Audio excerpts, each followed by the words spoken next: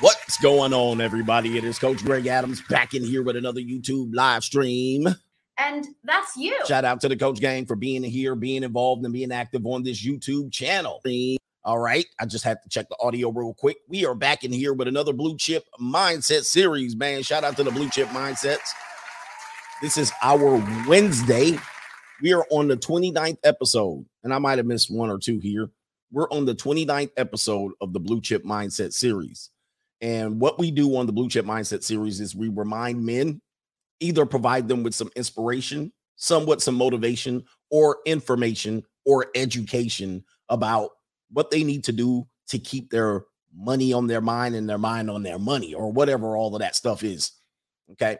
Now, the Blue Chip Mindset came about Blue Chip has been in our lexicon for a long time. A lot of HR recruiters look for blue chip candidates. A lot of companies are identifying themselves as blue chip stocks or blue chip companies. These are the most reliable employees, the most reliable citizens, the most reliable companies there is.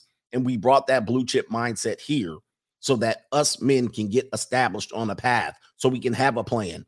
We teach you guys to have a 1 year, 3 year, and a 5 year plan, document it out, so that you, whatever path you take, marriage, singlehood, free agent lifestyle, being out there with these 304s, pump and dump, MGTOW, red pill, whatever it is, we're educating you guys to get your money and your financial situation together. And that is going to take an intentional focus on whatever your thing is. So you must have a plan.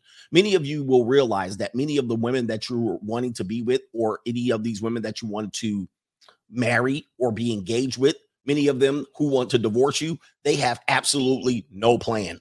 Many of their lives are lived off of emotions, and their plan is you. All right. The man is the plan. And so we say that a lot of times they get into relationships, and ultimately they can get out of these relationships with an exit plan. And ultimately that plan is to transfer money from them to you. All right. And that's you. All right. So we have to have a plan. All right. I always tell you guys, document everything. By the way, let's talk about this. I have my courses on Teachable. You can get those courses. They're there, but they're there. They're there. They're not there. Unapologetically Masculine and Conquer. You can get those over there, where we teach you guys how to go into plans. But the better plan for you guys is also to get the exclusive content on Patreon, where we do the money mindset streams on Sunday night. These are exclusive members. They pay a $50 a month fee to get the knowledge and information that we're providing for you on all kind of subject matter, starting businesses, being an entrepreneur, self-employment, taxes, credit, organization, business planning. I mean, we cover a gamut of subject matter. And not only do we cover them, we have about 30 or more past streams that are on there. So if you join today, you get access to all of those streams that are specifically about money. All right. And you also get the Seeking Arrangement streams that you can also get live on Locals. You get all of that stuff. Great deal for men who are intentional about changing the direction of their life. It requires an investment. A lot of people, there's a funny meme of a guy that says, we don't need any of those courses. We don't need to pay. I'll just learn what I need to learn for free on YouTube.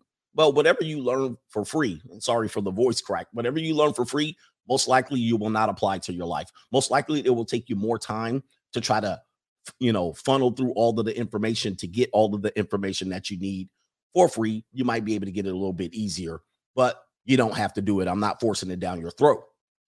A lot of the content that I give you is a lot of free game, but it is hidden. It is hidden. That means you have to work. It requires you to watch long streams. All right. If I wanted to just give it to you in short streams to give you all the information, and then you just write it down and then take off and become millionaires. All right. That's not quite the investment. So not only do you have to invest money for yourself, you have to invest time. And if you're not willing to invest time, you're probably going to be in the same spot coming up in the next decade or two. By the way, you're living in the biggest wealth transfer in the history of the world. You're living in the biggest wealth transfer in the history of the world. Let me guys show you this real quick. The 10 richest men doubled their fortunes in the pandemic, while income of 99% of humanity falls. All right. New billionaires minted every 26 hours, as inequity contributes to the death of one person every second. world order. You're also seeing here millions become millionaires during the C-19 pandemic, and they became rich, while some of you ninjas are still complaining about $8 gasoline, $7, $6, $5.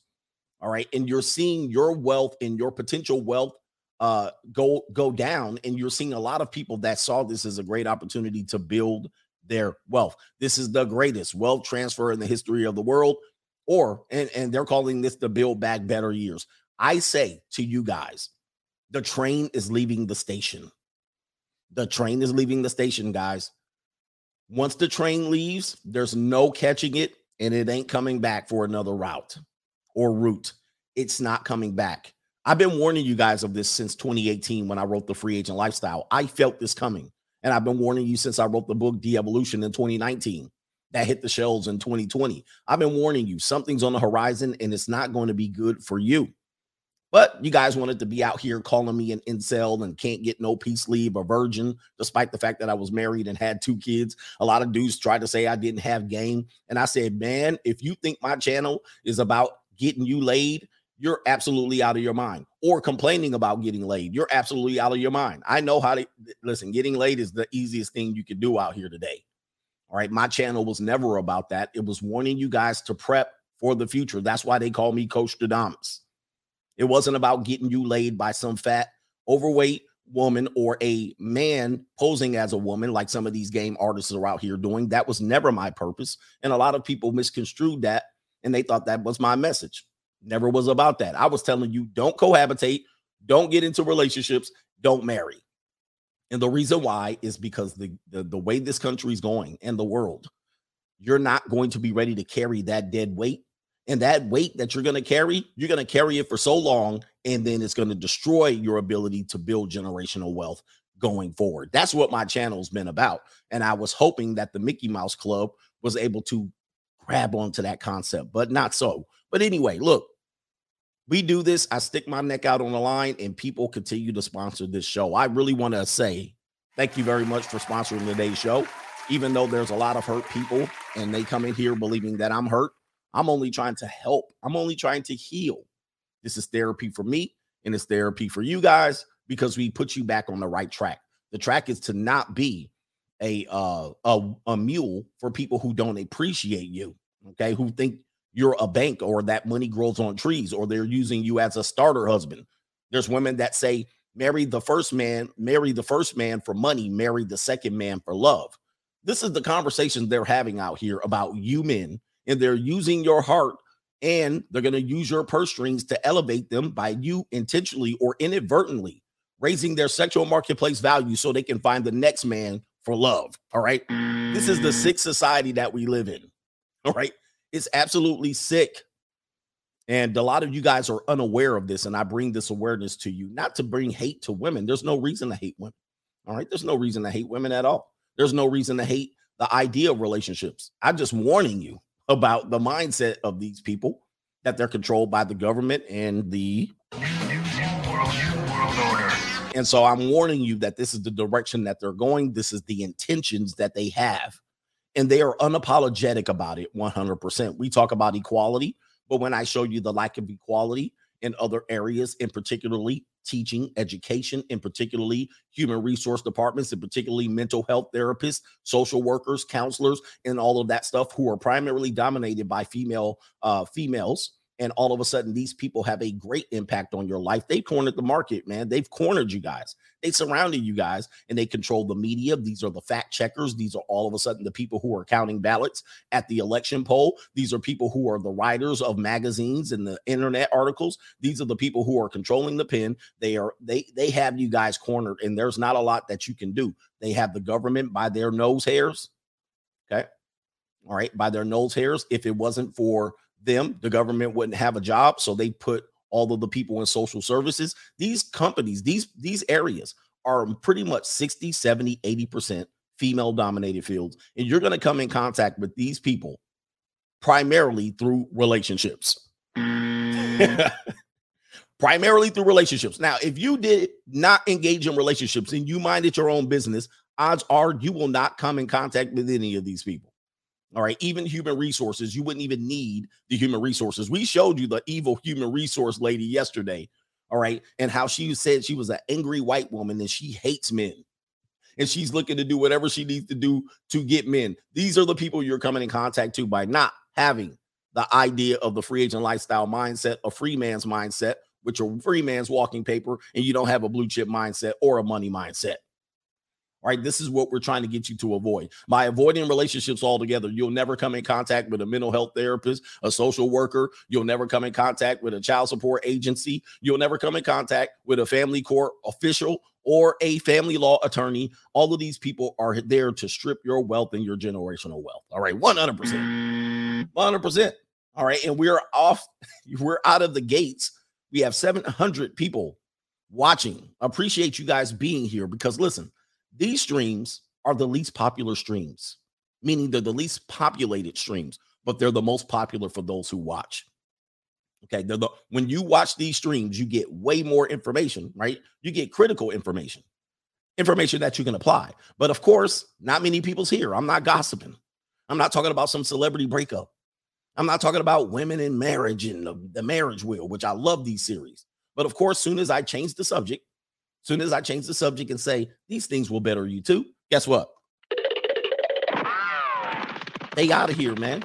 And people have always tried to say, why don't you talk about something else? Well, here I am talking about something else, and they ain't here. They ain't here. Isn't that odd? All right, that was one of the shaming languages that they would say. All you talk about is women.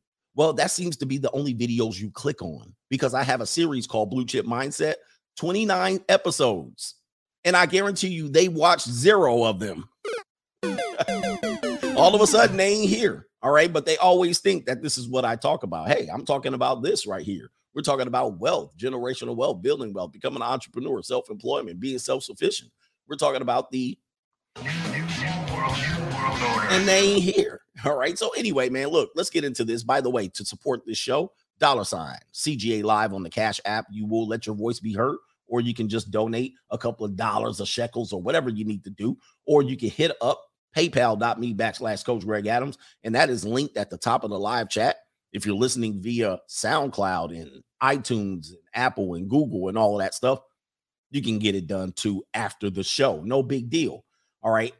Anyway, this is some of the most enriching content that men need because unfortunately, we're in the process of where we're really trying to what they call empower women, and we're spending millions, if not billions of dollars to do so, to make them corporate slaves, lemmings, drones, and only for them to end up in student loan debt, poor and broke by their 40s, single mothered or divorced and struggling. All right. That's what we're doing, but we're doing it at the expense of men. And a lot of young men under the age of 30 are walking around here deaf, dumb, and blind. All right. No direction, no chances of wifing anybody up in the next 5 years. You ain't wifing nobody up. You can't even put a little stank on your finger. All right. And so we've done all of these things to empower women, which is cool, but we've done it at the expense of men. And we created this gender war in which some women, they assume under some utopian idea that if women are in charge, there'll be no more wars. Okay. We've caused all the wars. I see it on Twitter. I saw some little dialogue. Look at these men. The reason why these things happen is because men are in charge. All right. And men have been creating the wars and men have been doing this. I was like, and men have also provided you with a great amount of safety and security. All right. Listen, men have also provided you with that, but you take, there's a lot of entitlement. There's a lot of entitlement and it's absolutely sad. So, the same people complaining about men being warmongers and causing conflicts and all these things. Then they got the nerve to be out here talking that mess, and men have provided you with a great amount of safety and the ability to walk the street almost unharmed. Where are we at here? Harold L. says, speaking of generational wealth, John Elway didn't understand the blue chip mindset set back then, or the blue chip mindset back then, and it's going to cost them $900 million. Whoa. We're going to talk about the Denver Broncos. I'm glad you brought that up. I'm not sure what the deal is with John Elway, but perhaps when I get to the article, we can cover that. But we're going to talk about the Denver Broncos here in a minute because it's an example of generational wealth. We're going to talk about a generational wealth, a myth. Some people believe it's a myth, a fantasy, right? We'll talk about that and we'll give you examples. We'll give you the statistics too, right? Let's see here. Yeah, we got all right, we got some. Yeah. Let's start off on the Cash Apps. Christopher, he says, Chris and Nick, shout out to Chris and Nick. He says, Coach, you're 100% on point. All right, appreciate that, man. It's good to know that I'm on point with the audience. Not everybody has to agree with everything that I say. I know I'm a little cold-hearted. I'm going to die alone. You know what I mean? I'm going to die alone. Everybody thinks they're going to die with their family surrounding them. Sad music going. Oh, Father, thank you for the years that you sacrificed, that you shoveled shit, and you made ends meet, and you met the bills and the obligations as you're dying in the bed. Your kids are going to write you a letter. Oh, Father, if it wasn't for you, I'd be out here in these streets. Father, you were the most inspirational man that I've ever seen. Every day you got up for work. Every day you put on your suit and tie. Every single day you did it. And you provided me with education and opportunities and tutoring. You did this. And I'm going to do what? I'm going to inherit your fortune. And I'll make great use of it. I won't squander it. Father, thank you very much. Your lovely wife is going to come in. Honey, thank you. You were the only man that I ever let pipe me down. And I will let no man pipe me down in the future. Forever, my peace leave will be fitted with your salami. And you are the best man than ever in life. Right? That's how you think you're going to die. That's how you think you're going to die. Otherwise, you're going to die alone, bro. You just going to, your wife going to be like, 911, come scoop his ass up. All right, put him in the meat wagon. Check the life insurance. Let's go party.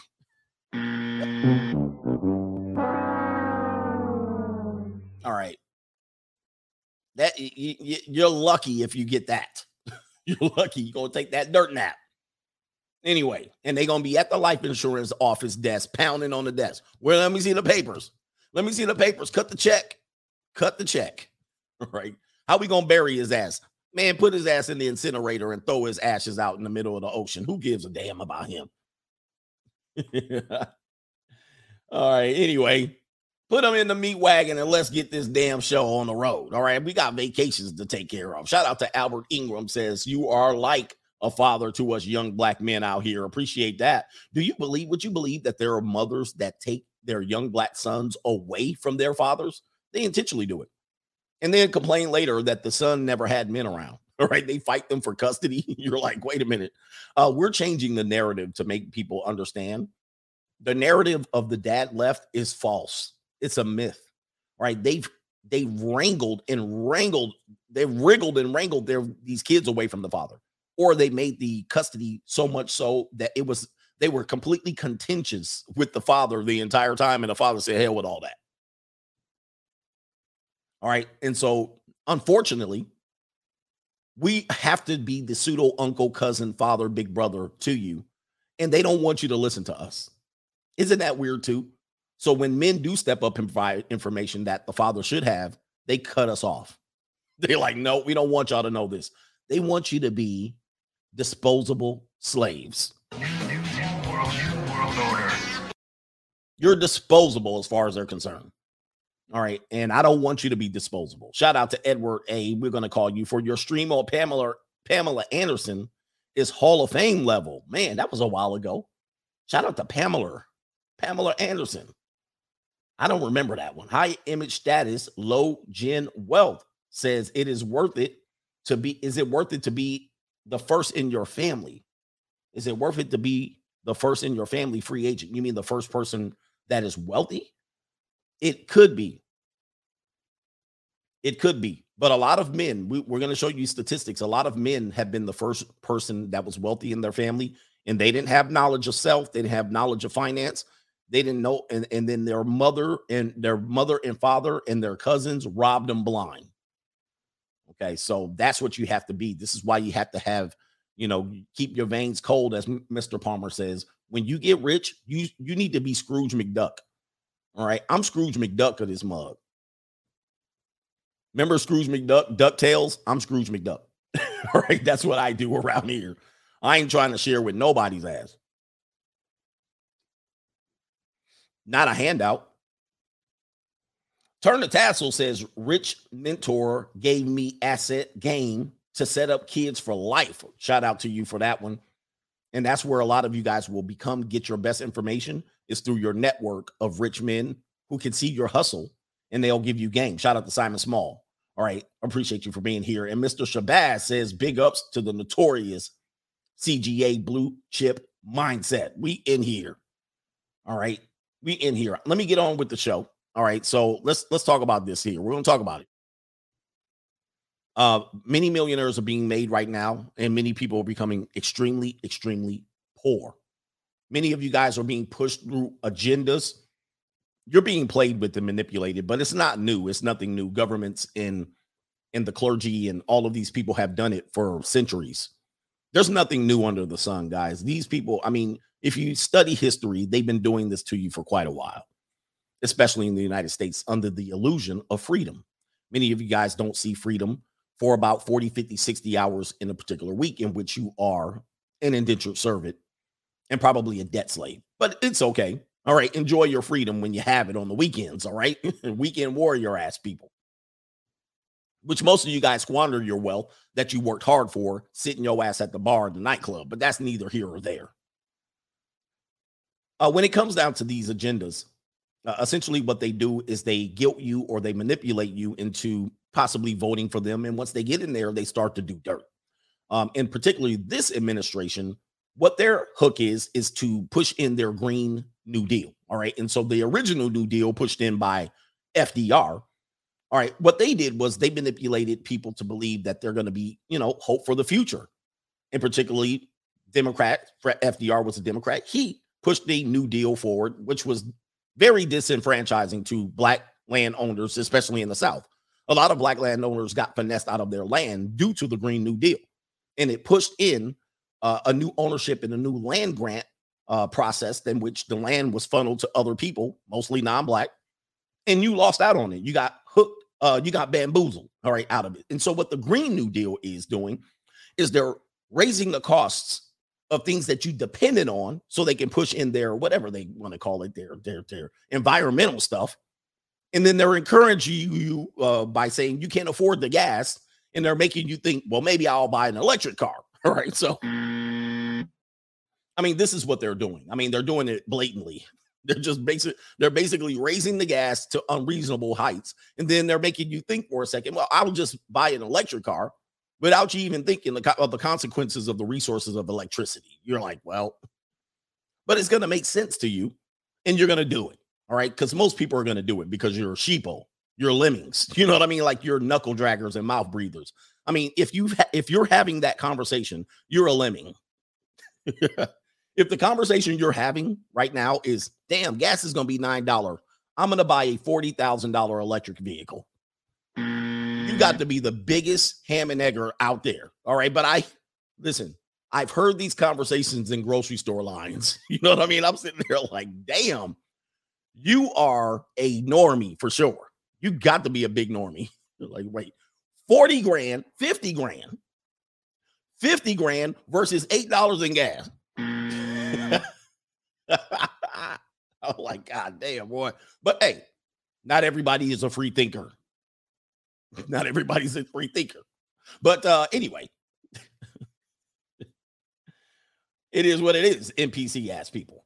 But, whatever you need to do to patch your way through, because what you're doing essentially is saying, I don't believe in myself enough to increase my income, or my income potential of increasing is limited.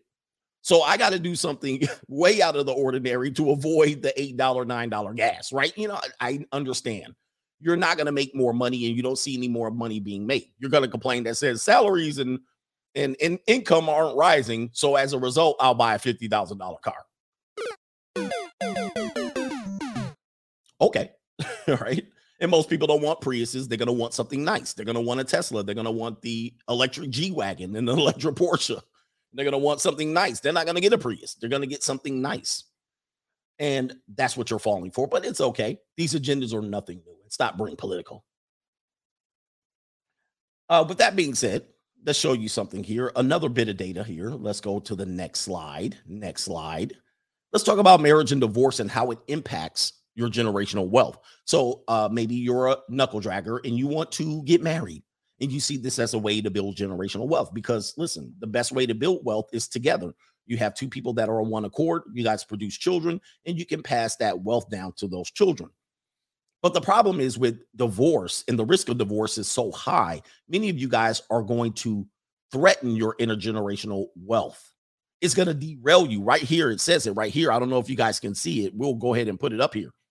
If you get a divorce, it says right here, divorce can derail family wealth, affecting generations far beyond one couple. I am amazed at the amount of things that I say without even reading these things.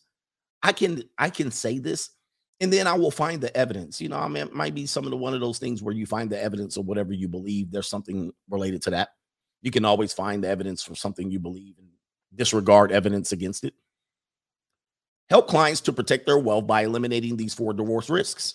I've always said a divorce is like breaking the space-time continuum, or at least fracturing it, which means in effect that if you get a divorce, it's like a death in your family. It's worse than a death, which means when you get the divorce and you separate the home in these co-parenting households, which are fraudulent, by the way, co-parenting doesn't work, but they just don't want to tell you that. When it happens, you absolutely, it's like breaking the future. You've affected future generations because the timeline was for you to continue together and build the family into grandkids, great-grandkids, great, all the way down the line. But when people divorce, they just see it as, hey, me and them broke up and the kids won't be affected. Oh, they're going to be affected and you're going to be affected and your future generations are going to be affected and the wealth is going to be affected. Absolutely. But people are too selfish to recognize this.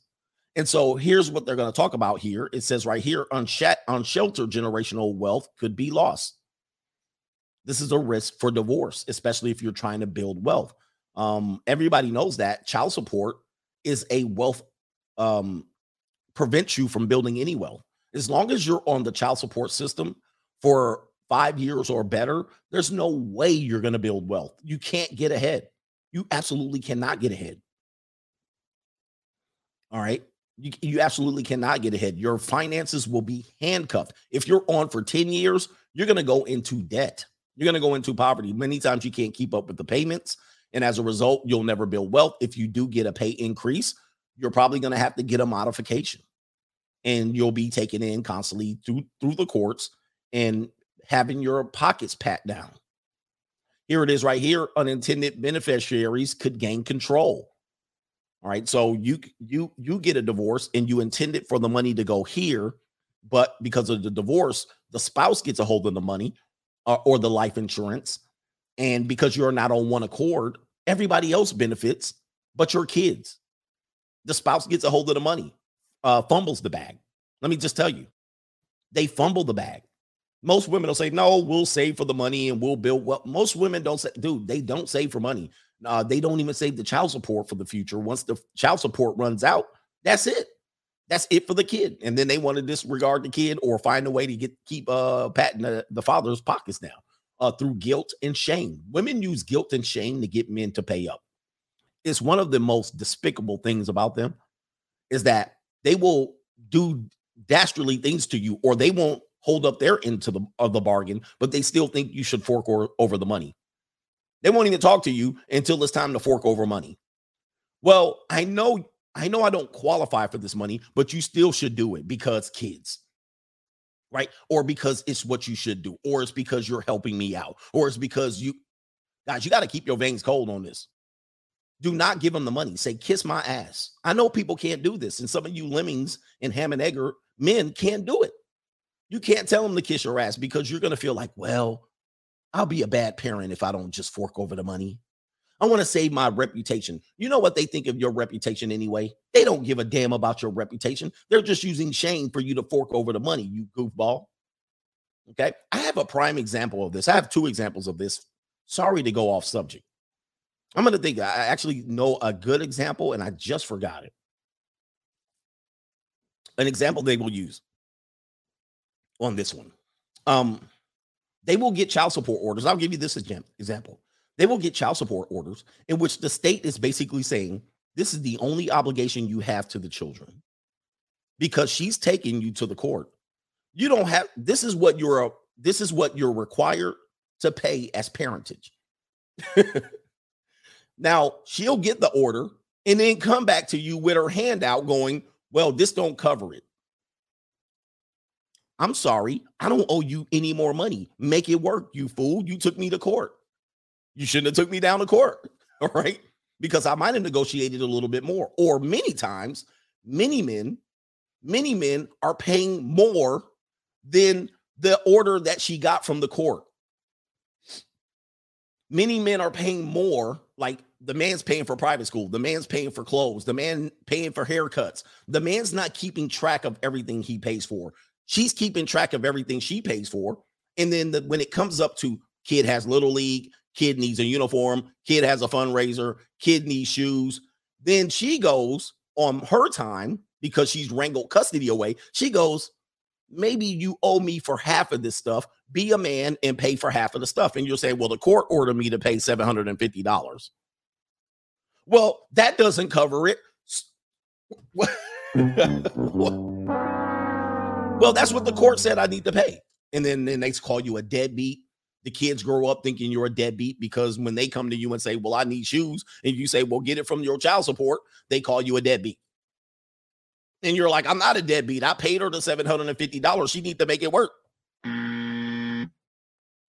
So these are the things that derail your wealth, because not only do you fork over the court order money, then you're saying, well, as a man, I should pay more. I should do this. I should do that. Well, you should. But what they should do is not interfere with your parentage. But they ain't doing that, are they? So they don't get no more money. So that's how it goes. And I keep my veins cold. I keep my veins cold. Why? Because I got to protect my self-interest. They're protecting their self-interest. I protect my self-interest. And that's how it goes. So these things here is how it works here. There's even sugar babies that try this stuff on you. They'll give you a couple pieces of peace leave, and then you'll have an agreement, and then they'll show up. Oh, I can't make it right now, but can you give me a little bit of help? Wait, broad, the deal was for you to have your 10 toes up and your knees bent, but you didn't do that this week, did you?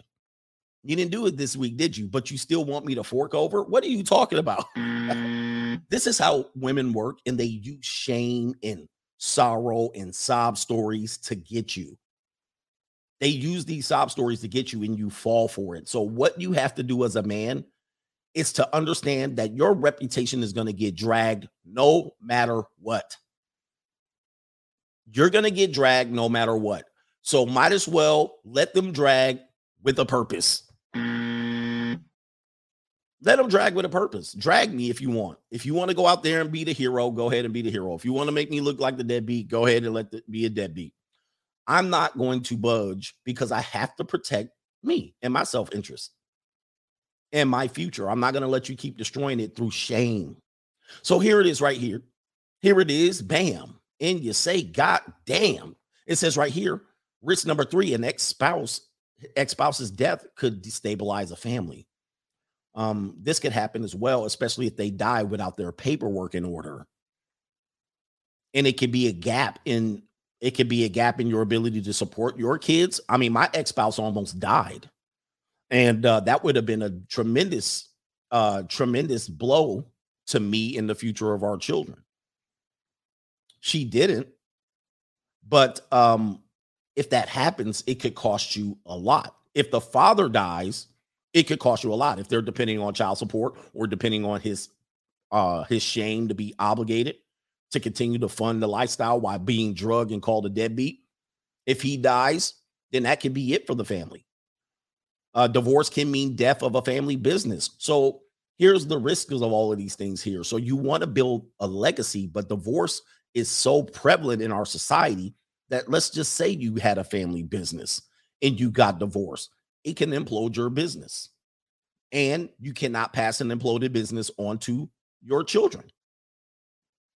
Now, I'm going to give you an example of this right here. The Los Angeles Lakers, if you study the history of the Los Angeles Lakers, Jerry Buss bought this is a generational wealth conversation. This is not Jerry Buss. This is Jim Buss. This is this is not Jerry Buss. This is Jim Buss. This is the son of the former owner, Jerry Buss. He bought the Lakers from Jack Kent Cooke, who also owned the Washington Redskins at the time. And Jack Kent Cooke had to sell the Lakers because he was going through a divorce. Okay. If anybody researched the story, Jack Kent Cooke had to unload the Lakers in the 1970s to Jerry Buss because of a divorce. Okay. Now, Jerry Buss ran the Lakers through the Showtime era, and Jerry was the father, the patriarch. He had two boys and a daughter named Jeannie, which we'll get to in a minute. Jim and his brother got reins of the organization, and he became vice president. And Jim Buss, if you look at here, they're trying to do a comparison between Jeannie Buss's ownership, which has not been very long, in the Jim Buss era. And if you look here, the Jim Buss era from 2005 to 2017, the Lakers won 3 consecutive NBA, or they went to consecutive NBA finals. They won back-to-back titles, and they had several 50-plus game wins and a couple of 65 wins seasons. And then after that, the wheels fell off, and they essentially, let's see if I have this on this slide here.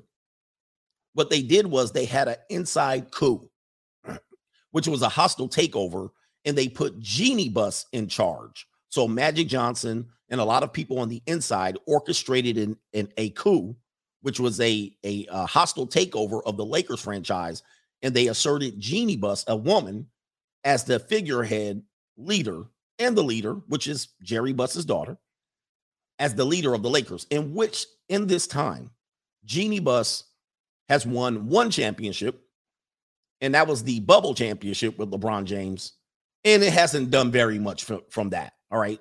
So, but it's too early to tell how the future of the Lakers are going to be, but the Lakers' worth as a franchise, as of today, is $5.5 billion.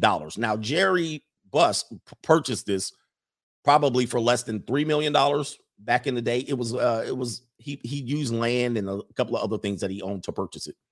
So as a generational wealth conversation, Jerry Buss's initial investment, although he went through a divorce, he was playing the field, his initial investment turned into a $5.5 billion net worth today. And I would venture to say by the purchase of the Broncos this week, this is probably a $10 billion franchise today. Okay, this is probably a $10 billion franchise. So Jerry Buss' original purchase has extended, even though the Lakers have been not a stable franchise, even though the Buss boys, they won a couple of championships. They haven't really done much in the last 20 years of the era. The Lakers franchise is worth much more. And Jeannie Buss, the daughter, was able to become the vice president of the organization, which is a generational wealth conversation, right? Isn't that incredible? It's absolutely incredible. Now, let's go to this part. Since we're talking about sports and I have your attention, hit the like button.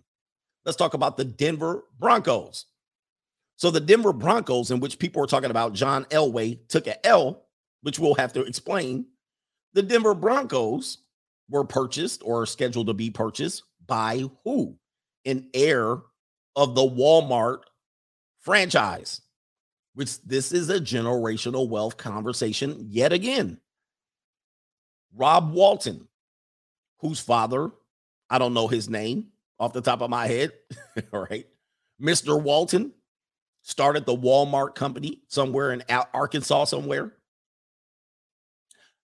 He was able to get ahead and purchase this through family generational wealth at a record-setting price. He didn't pay the entire amount. at a record-setting price of, I believe, $4.5 billion. Sam Walton, sorry, Mr. Sam. All right, I forget about Sam Walton. You know I'm bad with names here. So they purchased the Denver Bronco franchise for some $4 billion. And they're saying right here, Walton, who is the son of Walmart founder Sam Walton, has an estimated net worth of $65 billion. According to Forbes, he's the 19th richest person in the world. And because of that, it's going to make it nearly impossible for anyone to outbid him. According to the 9 News in Denver, the final purchase price for the Broncos is expected to be $4.65 billion. And if that does end up being the final number, it will shatter the record for the most money ever paid for a sports franchise in the United States, which was previously held by the New Jersey Brooklyn Nets at $2.35 billion. So by that, every franchise has become more valuable because of this purchase. This is how sports works. This is how business works. Because this value is $4.6 billion for the Denver Broncos, I can probably say the Lakers' net worth just went up to $10 billion. Okay. Now, with that being said, if people are saying generational wealth is a scam or a myth, I've just gave you several examples that generational wealth is not a scam. You just seen sons and daughters and people of extended generations being able to benefit from the generational wealth that has been started by one man. Now, we're going to get into a conversation after I do these chats about people who have squandered generational wealth and how they squandered it. Okay, we're going to talk about that. And if your goal is to get generational wealth for your family, are you preparing your heirs to make good decisions? We're going to talk about tangible ways to pass off generational wealth or intangible ways to pass off generational wealth, if that's your goal. All right, here we go. Somebody says, look up the Steinbrenners. They're similar too. They still own and operate. By the way, the people who have got into sports franchises from the 1970s and on have been primarily families, not so much conglomerate corporations, but because of these values of the franchises are so hefty now, they have to put together groups in order to purchase sports. And many of these times there'll be groups of 20, 30 people.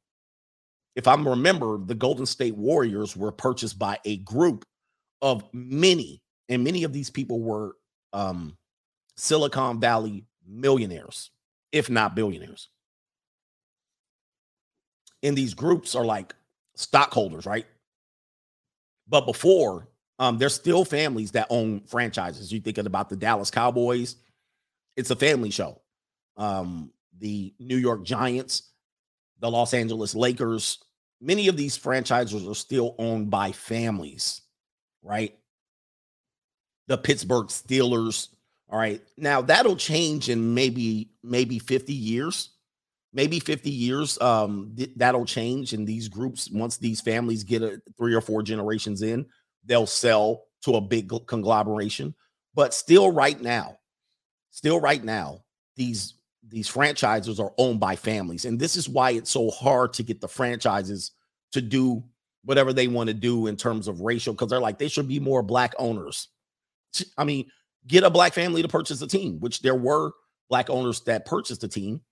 It's just hard to do it. Like the Charlotte Bobcats, the franchise was owned by Bob Johnson of BET. But unfortunately, because of a divorce, he had to sell the Charlotte Bobcats. All right, let me give him an L for that. And he divorced, and his wife ended up becoming the owner of a couple of, like a WNBA franchise. And she also owned several other things. And then she married the judge who proceeded over her divorce. She married the judge. You guys know that, right? Bob Johnson, who owned the Bobcats, because of the divorce, had to sell the Bobcats. And she became an owner of a WNBA franchise. And she married the judge who proceeded over her divorce. Let me do it again. I did a video of that. On my main channel because I did a video of it years ago. I just posted it again last couple of weeks. Guys, divorce is evil. And they will play dirty with you, and then they'll expect you to have a heart. Oh, but support the kid. No, man.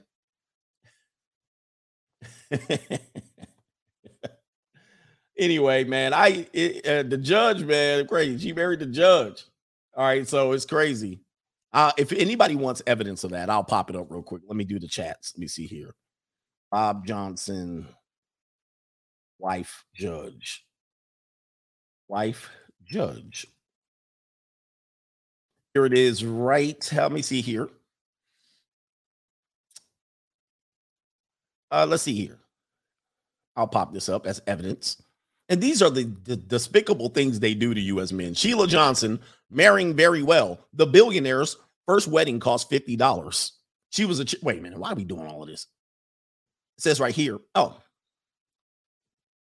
here it is. This is the proof. The billionaire's first wedding cost $50. She was a cheerleader at the University of Illinois. So she got the chapel and hors d'oeuvres for free. She made her dress herself from a McCall A-line idiot-proof pattern. I don't know what's that. 33 years later, that marriage had dissolved. And last night, Sheila Crump Johnson, who made her fortune with her ex-husband as co-founders of the BET cable network, married the Honorable William T. Newman Jr., the Arlington judge who presided over her divorce. Okay? This is the stuff that you guys do not know. And when it happens to you, nobody ever makes a big deal of this, right? Nobody ever. And then they say, oh, that's just a one-off. Oh, don't worry about that. That is crazy, man. I tell you, man, that's one of the most despicable things that I've ever read. And people will disconnect. Well, they were already divorced, so it don't matter. I'm like, he was winking at her like this during the whole trial. I mean, dastardly. Somebody said sounds illegal. Yeah, hey, but it's a wealth transfer. But what can you do? I'm pretty sure he was pissed about it, but where are we at here? Shout out to B. Scott. I'm trying not to say government names here. He says, Coach, thanks for the inspiration to get off of the plantation. I dropped everything, including my long-term relationship, to get out of the small town in Georgia and move to Tejas, Texas, for an economic opportunity I've never had in my life. I'm currently making the long 15-hour drive right now. Today is the start of my free agent lifestyle, and the blue chip mindset is real, and I'll prove it to you and myself. Thanks again. Congratulations to you, man. If you think you're on the path that you need to be on and you eliminated all the dead weight, you're on that path. Congratulations to you and good luck to your start. I know the grass is greener and the sky is bluer and the clouds are yellow, whiter, and the sun is yellow, golden crisp. Billy the Kid says John Elway was offered 10% stake of the Broncos years ago. He didn't take it. Think they are valued at $4 billion now. So he's out of a job. And so with that, I'm wondering, with that, oh, okay, I see what happened. So why did he turn it down? Why did he turn it down? That's an L. Because on the sale, he would have made it back, right? He would have made it back tenfold. Wow, why did he not take that? I'm very curious as to see why he didn't take that deal, right? That's confusing to me. I want to know more about that. I'm going to have to research that. John Elway, he got to be kicking himself this morning. Warhammer says, Warhammer, something for the junior college and the flatbacks. Or the fallbacks, but we call them the flatbacks over here. We got a couple more here. This is from, I can't remember what your name is, but we'll call you Mr. Mo. It's something Mo. He said, speaking of dying, I had a scumbag aunt who was on life support in her final days. My good aunt asked if we can do an assisted self-deletion for her sister who she hates for good reason. But my big bro, who is a lawyer, corporate compliance, insurance claims, and CFA Chad, told the good aunt that assisted self-deletion is not allowed in Hong Kong, yet that is dying and family for you. He says, wow. So, wow. He says, lastly, speaking of generational wealth, there's an old Chinese saying, quote, the first generation made the fortune, the second generation spends the fortune, and the third generation loses the fortune. All right. Always keep on spreading the RPs out here. That data, what you just said, we're going to read a statistic on it, and you're somewhat right. That Chinese proverb or that Chinese saying is somewhat right about generational wealth. And does that scare you? Does that scare you out of generational wealth? The conversation. We'll look at the statistic. Adrian Paul, the Hunt family owns the Chiefs in FC Dallas under the Hunt Sports Group. The Royals are now owned by a group of 20 to 30 people, but used to be the Glass family. Shout out to you and the Coach Gang. Thank you. So the Hunt family owns and they've owned it since the 60s. Okay. And they're probably not going to let it go. But we just talked about their worth being in the 4 billions. And I'm sure it's a lot more now because of the purchase of the team of the Broncos, and they're a winning franchise right now. Let me do a couple more. You can exclude my last name. Love the Blue Chip series. And this is from Kevin. Took your advice for a few episodes ago and moved out of my home state. Thank you for all that you do and continue to push the message of self-improvement forward. Congratulations on you. And as I say, onward and upward, move forward in life. Don't be afraid to move forward in life, right? Because a lot of people will want you to be back in the past where they're stuck. What will we see about the Raiders? We will see about the Raiders. Mark Davis is going to get pushed out of ownership of the Raiders, by the way. The NFL is going to push him out. So they're going to be owned by a group, and that record sale will be billions. The Raiders will sell for billions because they're in Vegas and you have all the gambling. They'll probably sell for $8 billion, and they'll push Mark Davis out. He'll get his money, but that'll be it. It'll be kind of like what happened to the Clippers owner. But with that being said, don't let people keep you back and stuck in their misery. All right. You might have an ex or ex-spouse or ex-girlfriend that's constantly dragging you back, a baby mama, a family member, a mother, a family, your family in general, and they're stuck in their ways. Let them be stuck in their ways. Don't continue to fight them in the mud, especially if you're moving forward. If you're moving forward and they're standing still, all right, let them move forward. Even if you're going to lose something. You're always going to lose, guys, something. You got to give up something. And every step that you take, you got to be willing to lose something. Yeah, they'll push Daniel Snyder out too. They're trying to push him out too. But I think the Raiders will also be the fallout in that, because Daniel Snyder was connected to the John Gruden debacle. So they'll push Snyder out. They'll push Mark Davis out, and that'll be that. All right. Shout out to Todd C. 2 invoice sent out this week. He's going to join the member stream soon. Congratulations, man. Make that money.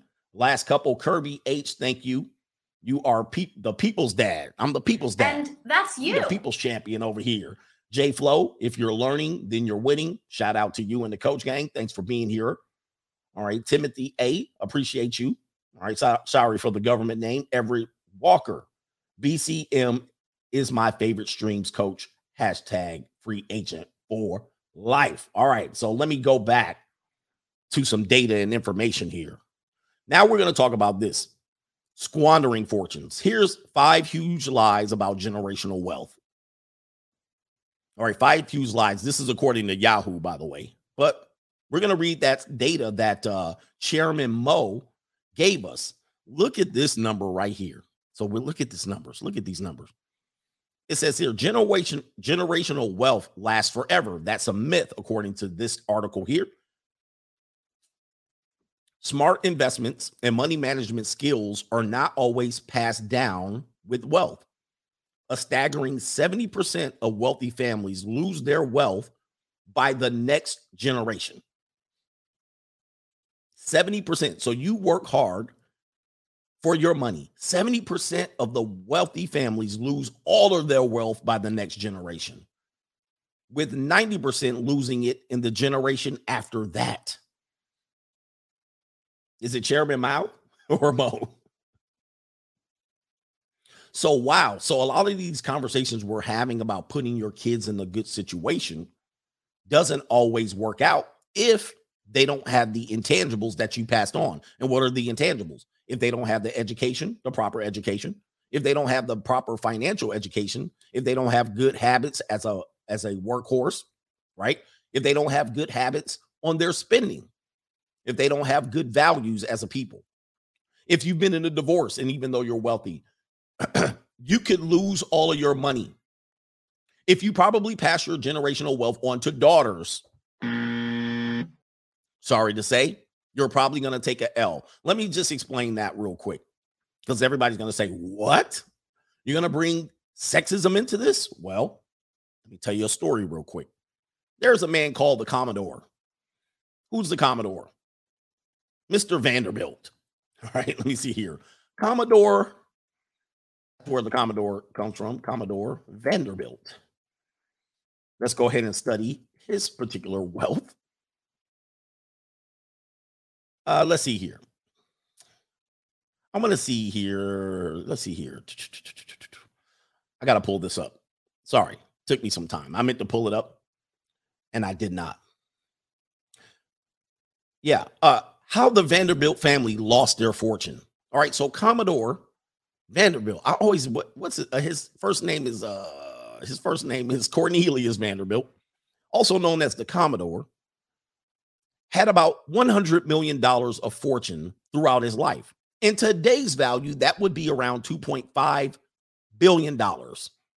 When he passed away in January of 1877, he left 95% of his money to his eldest son, William Henry Vanderbilt. $95 million equates to an estimated $2.1 billion. The eldest son doubled the money he received for the next 10 years of his life. He doubled it. He managed to be the wealthiest during that time. This is wild to me, slightly more cash than I have, but then again, my goal, okay. And he says, as of the other children of Cornelius Vanderbilt, he left a small fortune for them to inherit. For the following years, William Henry Vanderbilt's children spent almost all the fortune he made from the Commodore's inheritance. This was their castle. The Vanderbilts were one of the richest people in the history of America. It says right here, let's discuss the setbacks. All right. So one of the most egregious setbacks here, let's see here. After 30 years, he says, after 30 years since Cornelius Vanderbilt died in 1877, the following generations of the family hit rock bottom. It doesn't matter that the Commodore had left an enormous fortune for the family. None of the descendants maintained the wealth in the end. Nobody from the Vanderbilt family made it into the wealthiest people in the United States. And this was 130 something years ago, maybe 160, when 120 members of the Vanderbilt household gathered at the Vanderbilt University for their first family reunion in 1973. 100 years later, none of them even had $1 million fortune left. None. It says right here, it is surprising to know that the most enormous fortune came to the Vanderbilt's family, yet they did not even end up as millionaires in the end. The fortune that the Commodore made during his life and passed down to his children went down the drain. Curious to know that you guys actually know one of the descendants of the Commodore. There's people that still exist here. And one of the descendants of the Commodore of the Vanderbilt fortune is this man right here. And you say, that's odd. Anderson Cooper. He's a member of the media. Anderson Cooper is a descendant of the Vanderbilt fortune. Well, of the decline of the Vanderbilt fortune. His mother, I believe, is Gloria Vanderbilt, and she squandered millions of dollars. Okay. She squandered millions of dollars while he was a child. And this thus explains some of his demeanors and the way he ended up. All right. And he watched his mom squander millions and millions of dollars. And she was one of the last wealthiest Vanderbilt members. Somebody said, how much did she inherit? Let me see. How much did Gloria? I think her name was Gloria Vanderbilt. Yeah, here it is. Okay, let me pull it up. How much did she inherit? Let's see here.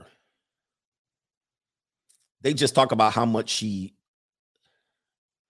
Okay, she died with $1.5 million. Anderson Cooper inherited the $1.5 million that was left, and he even has an article saying he won't leave his son. They have a son, him and his boyfriend or husband. He says he won't leave his son any inheritance. This is common of people who came from squandered inheritances. So let me see here. Gloria Vanderbilt, it says right here, she had a trust fund. I'm sorry, it's right here. She struck out on her own and parlayed a $4 million trust fund she received when she turned 18, and she turned it into a $100 million fashion empire. So she squandered $100 million. All right, that's what she did. All right, $100 million. Do you guys see this or no? Oh, you guys don't see this. $100 million essentially. So she had a $4 million trust fund. She invested it, I don't know, in some fashion. I don't know if she's related to some fashion. And she squandered $100 million. I'm sorry, $100 million at least. And he was left with $1.5 million. He says, I don't know what I'll have. He thinks he'll have $200 million. And he says right here, I want to show you this because this is the conversation we're having today. Anderson Cooper, who believes he'll have somewhat in essence of $200 million, says he won't leave his son any of his inheritance. All right. And this is common of what current people are doing with their generational wealth. There's a group, and somebody can remember the group for me. A lot of people are saving their money. Bill Gates, they're saving their money for a group that I believe is headed by the great investor. Why is his name slipping my mind? Who's the great investor? Gosh dang. Hold on for a second. I'm going to say William. Oh, hold on for a second. No. Warren Buffett. Sorry, I'm like William. So Warren Buffett has a foundation called the Giving Pledge. I don't know if you guys know this. This is the generational wealth conversation. The Giving Pledge. Oh, let's pull this up. The Giving Pledge. New world order. I'm sorry, what? The Giving Pledge is a philanthropic group that I believe Warren Buffett created. And essentially, a lot of the richest people on earth right now, when they die, they're going to give a massive amount of their fortune to the Giving Pledge. All right. And so I can pull up evidence for this, just so you know. Now, this is no different than what Andrew Carnegie and the people like John D. Rockefeller did later in their lives. They created foundations in which they then were able to do what? Make choices about education, train people on education. They donated a lot of their money, millions and millions of dollars, to educational programs. They eventually were responsible for creating textbooks for many of the school districts in which you were educated by via research from these foundations. All right, these foundations created the textbooks that you guys are educated from. They not only created these textbooks, they probably created the curriculum in which you learn from. All right. And so when you learn things, you're learning from the philanthropic efforts of the Rockefellers and the Carnegies and whatever. And so whatever information they wanted to impute into your brain to make you the best employee or the best cog for their industrial revolutionary based plans, this is how you learn. I don't know if you know that. So when you get a book and they say slavery was this, slavery was that, it is based on the research of the foundations of the Rockefellers and the Carnegies and whatever. That's their research. It's not research that is like been conducted by people who don't have a motive. They literally tell you how to do things. And these were the people this is where the money went. This is called indoctrination and power, by the way. So the Giving Pledge, so the Giving Pledge right here, let me see if I can pull this up. People, let me see here, donors of the Giving Pledge. Many people are not going to leave their kids any money anymore because they know they know that that their kids are going to squander it. And what they're going to do is they're going to give their kids, they're going to give the Giving Pledge the money, and the Giving Pledge are going to be responsible for all the philanthropic efforts in the next 200 years. New world order. All right, so let's take a look here. Sorry to educate you for a moment, but this must be done. Thy will be done. Let's see here. Anybody who don't believe what I'm talking about, I know these are the so-called elites that people talk about, but this is how they conduct the business. They make it seem like, oh, we're giving away the money through philanthropic efforts to help people, to educate them. Yeah. All right. Here it is right here. The Giving Pledge turns 10 years old, according to this article written here in 2020. These billionaires pledged to give away half of their wealth, but they soon ran into a problem. I wonder what that problem is. But here are the billionaires that are going to give half their wealth to the Giving Pledge. Bill Gates, Mackenzie Bezos, or Mackenzie Scott Bezos, Elon Musk, Mark Zuckerberg. Who is this man? Michael Bloomberg. And so these people have recognized that there's more power and influence by doing what? Giving away their money through these philanthropic efforts that will future help establish an order. New world order. He says here, I guess Elon Musk, Jeff Bezos. One notable exception to the list of the Giving Pledge signers, the world's richest individual, Jeff Bezos. It looks like Jeff Bezos pulled out of the Giving Pledge, right? He's like, I'm out. All right, but these are the people who will donate. I mean, Mark Zuckerberg, these people are worth billions and billions of dollars. And so it's a tax break, and they also get to not pass their wealth on to their children who are going to squander it. Right? What an interesting conversation that we're having today. But you're learning. But the art of philanthropy in our recent time has been mastered through the acts of John D. Rockefeller, the Kennedy Foundation, and all these people. By the way, these foundations also always benefit when the new law is passed to pass off shekels to you guys.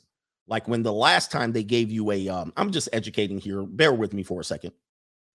The last time you were given your $1,600 stimulus check, they also gave money to some of these foundations, namely the Kennedy Foundation. Let me just pull that up really quick. Let me look at that. Kennedy Foundation, money from the what do they call it? Stimulus. Let me see here. Here it is right here, just so you guys know. And so what happens is you got $1,600 and the Kennedy Foundation received $270 million at the same time. All right. And paid their president $5.5 million since 2016. So here's how these things work. So not only do they get tax breaks, the Kennedy Center, which is part of these foundations right here, while you got $1,600, they got $270 million. I mean, that's absolutely weird, bro? I mean, to me, in a world where right here, let me see here, and it included $42 million in grants. And last year, $25 million coronavirus earmark that mostly used for payroll. Jesus. Even during the 2020 pandemic, the center grew their net assets by 3.3 million to 505 million. Yo, man, to me, man, I'm telling you, bro. I'm telling you, it's how the world works. And it goes largely missed by ham and eggers, by knuckle draggers. You guys miss it. I mean, I see it all the time, and I know people stop being political, but this is not a political conversation. This is an economic conversation. I'm watching these things happen in real time, and nobody's saying anything, but the problem is you can't do anything about it. They move the money around to do whatever they need to do, and then these people become more powerful, and they lobby, and then they do what with the money? They use it for philanthropic efforts to educate you, and then they also use it for mass media, maybe propaganda. I'm not sure. to get their issues passed. I mean, it is what it is. You got to be in the circle. And if you ain't in the circle, you out. If you ain't, George Carlin said, if you ain't in the group, he says that there's a big group and you ain't in it. When it comes to these presidents that are government officials, they become wealthy after their presidency, and they build libraries and foundations. Bill Clinton and the Clintons have a foundation. The Obamas have a foundation. They become extremely wealthy because these foundations become groups to push and lobby for whatever they want to lobby for. And many times when aid is passed out to us, they pass it out to these foundations as well. All right. This is part of how it works. So anyway, I know this is getting too complicated, and this isn't something that I can get hurt for saying these things. This is public knowledge. All right. And I remember talking about, I said this when it was passed. I read through the list. By the way, I believe some of these foundations also got money through the recent passing of the $32 billion to Ukraine, if I'm not mistaken. Let me put it up as a fact. All right. Let me see. This might not be true, but we'll see. Foundations getting funds Ukraine. Let me see here. I guess more it says here they're pledging support for the Ukrainian effort here. Yeah, these people are more pledging support, but I have to do some more research on that. But with that being said, man, this is how money works. You know what I mean? You get taxed at a high rate, and then they able to avoid the tax structure, pass the money on, continue to lobby. But this is all a generational wealth category conversation. And I want you guys to know this information because this will affect you guys and your generations of people in the next 100 to 200 years. When they start pushing stuff and they're relentless in pushing in that direction and you have no voice, this is why they have millions of dollars behind these things that you signed for in desperation because you wanted $1,600. And then when you got your $1,600, you ran and spent it. And then they hiked up the gas. They hiked up the cost of groceries. You spent, I mean, you basically, that $1,600 was like paper. It was paper thin. But these other people got $32 million, $345 million. All right. People became millionaires and you spent $1,600 like it was nothing. But it's the way of the world, right? And you should be educated on this to see what's going on. Not that you can do anything about it, but you should say, what part of the program am I going to be on, right? Shout out to, is it Emil? Emil. Shout out to Emil, says, thank you, coach. Binging all the blue chip mindset video. Shout out to you. Oh, if you guys wanted to know, the Blue Chip Mindset series, all 29 episodes, is on a list here on my channel. And if you look in the description box, I have a link to the list of all the Blue Chip videos. So if you missed them and this is your first one, you can catch them all. And we go into bringing big facts about money and understanding money. As they say, behind every great fortune lies a great crime. If you want to be a part of the fortunate few, many times you have to become part of a great crime, whether it is an illegal crime or a crime of trying to avoid taxation. It's legal, but it's somewhat of a crime against the people, right? You earn $450 million and pay zero taxes, but I earn $56,000 and I pay 40% taxes. That's somewhat criminal, right? And so behind every great fortune lies a great crime. And thus, if you have a moral compass, if you are a part of the people who've been conditioned by the clergy to forgive and forget and all of these things, turn the other cheek, and all of these things that you think the people with great fortunes follow, then you're in for a rude awakening. You're never going to be rich. You're never going to be rich. You got to have ice cold veins, and you got to not care about people in poverty. You got to not care about people. You got to be willing to step over people when they dying. You know what I mean? You got to be willing to not help in order to keep your fortune growing. I mean, that's all. Yeah. I know people think that's wrong, but it's what people do. And you're one day going to find yourself in the ability to create great fortune for yourself. And then your moral compass is going to come in here or you're going to come in here and say, well, I'm a moral person, and your fortune is going to go. Bye-bye. You're not willing to be rich. You're not willing to be rich. You're going to sidestep deals. You're going to, are you this type of person like this? Like you're driving and it's time to merge. And then you know somebody wants to merge. They're slightly ahead of you. And you say, I'll let them merge in front of me. It's the right thing to do. And they merge in front of you and drive like a snail.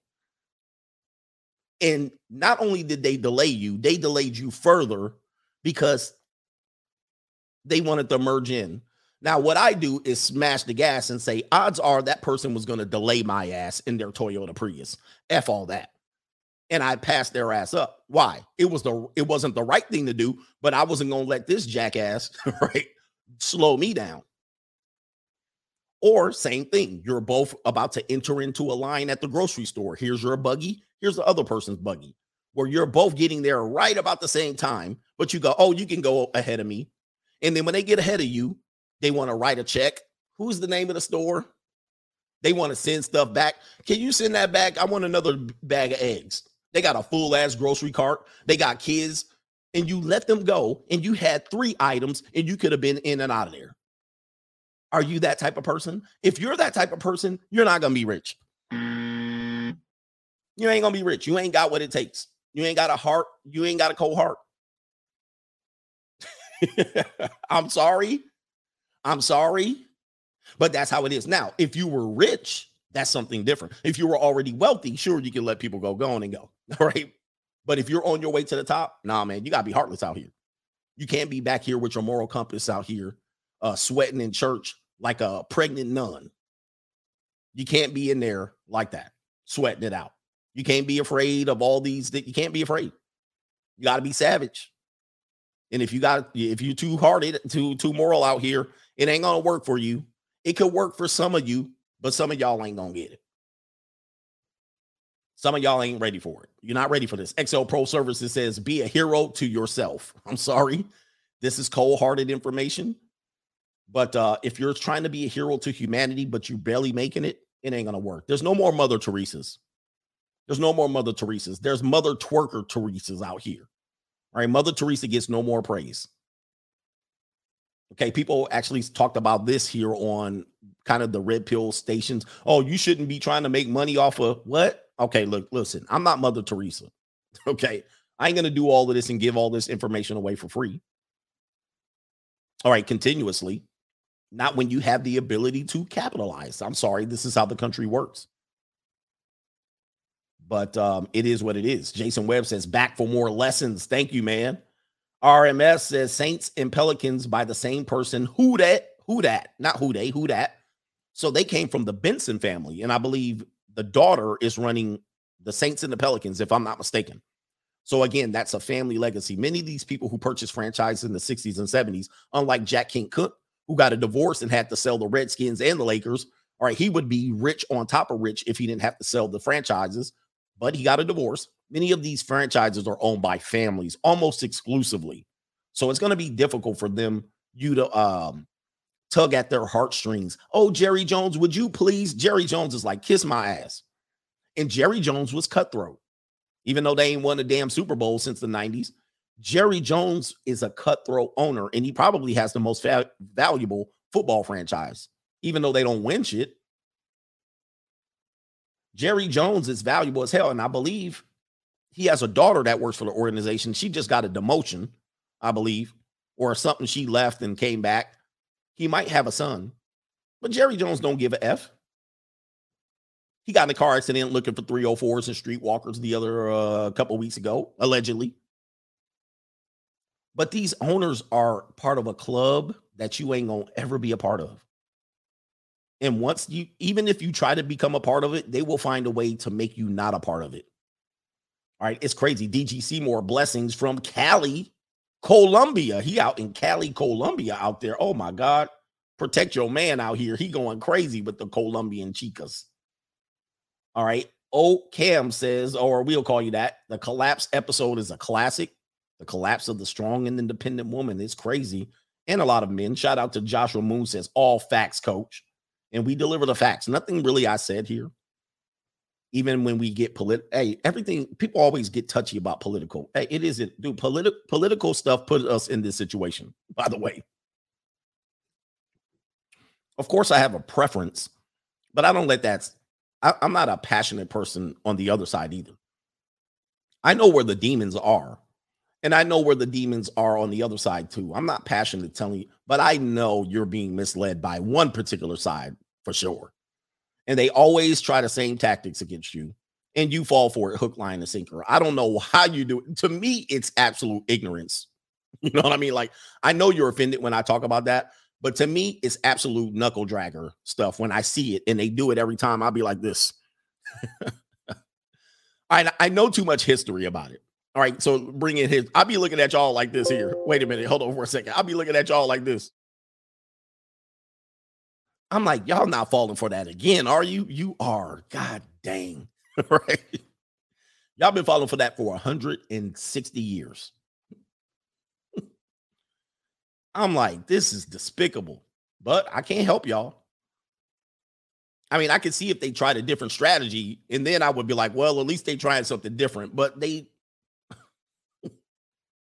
and y'all fall for it. And then, of course, with hindsight, y'all all come out making videos after calling people Uncle Toms and sellouts. Y'all call it, then y'all come out, acting like y'all came up with a new discovery. Wow, this didn't work out for us. And I'm like, you dumbass, I was saying that before, but you call me an Uncle Tom. I don't know what to tell you. Let's get back to the show. Let's get, sorry. Remember this right here. So let's talk about what people are willing to do to cheat the system to get ahead.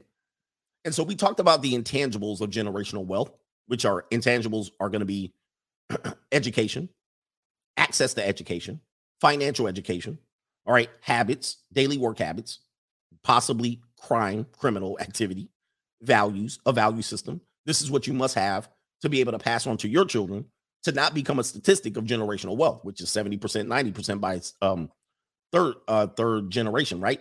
But the tangibles are money, property, land, life insurance, or any of these things, investments, savings, inheritances.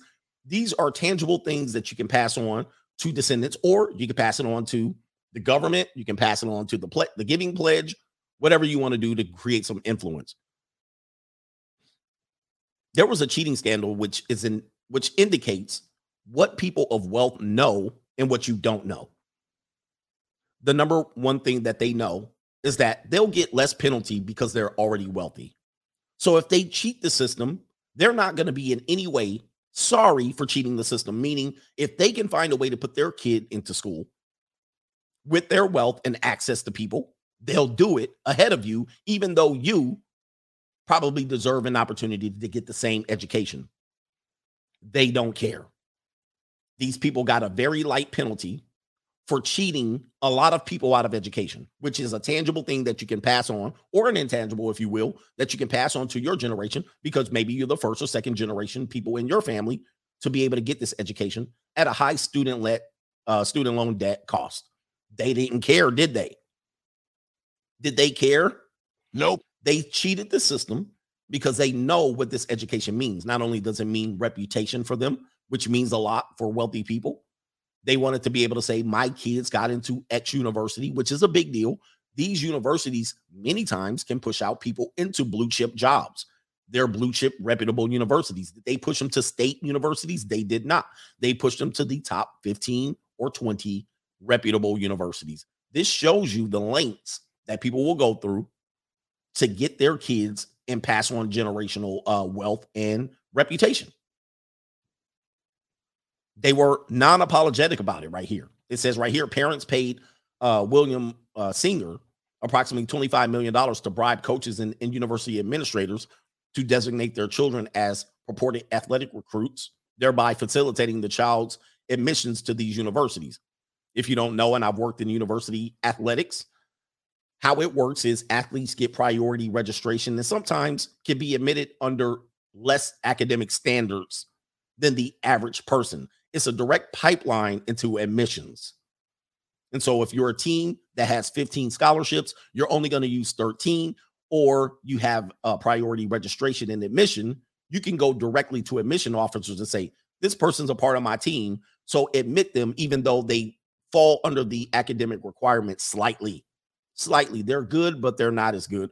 And the admissions offices will often say, okay, they hate to do this many times because they know they're putting students in a bad situation by admitting them into the university. They're not going to compete many times, but the coaches are worth more than these administrators.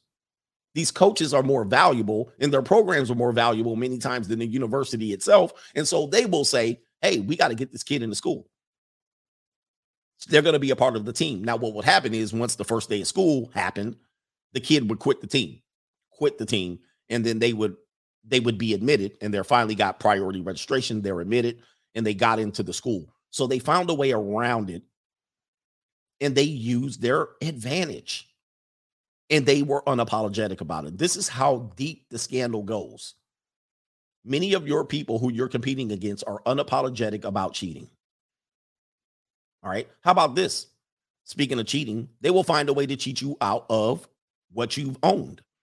Many men have owned land in this country. And as you could say, many people who look like this man right here have been cheated, swindled, politically redlined out of land.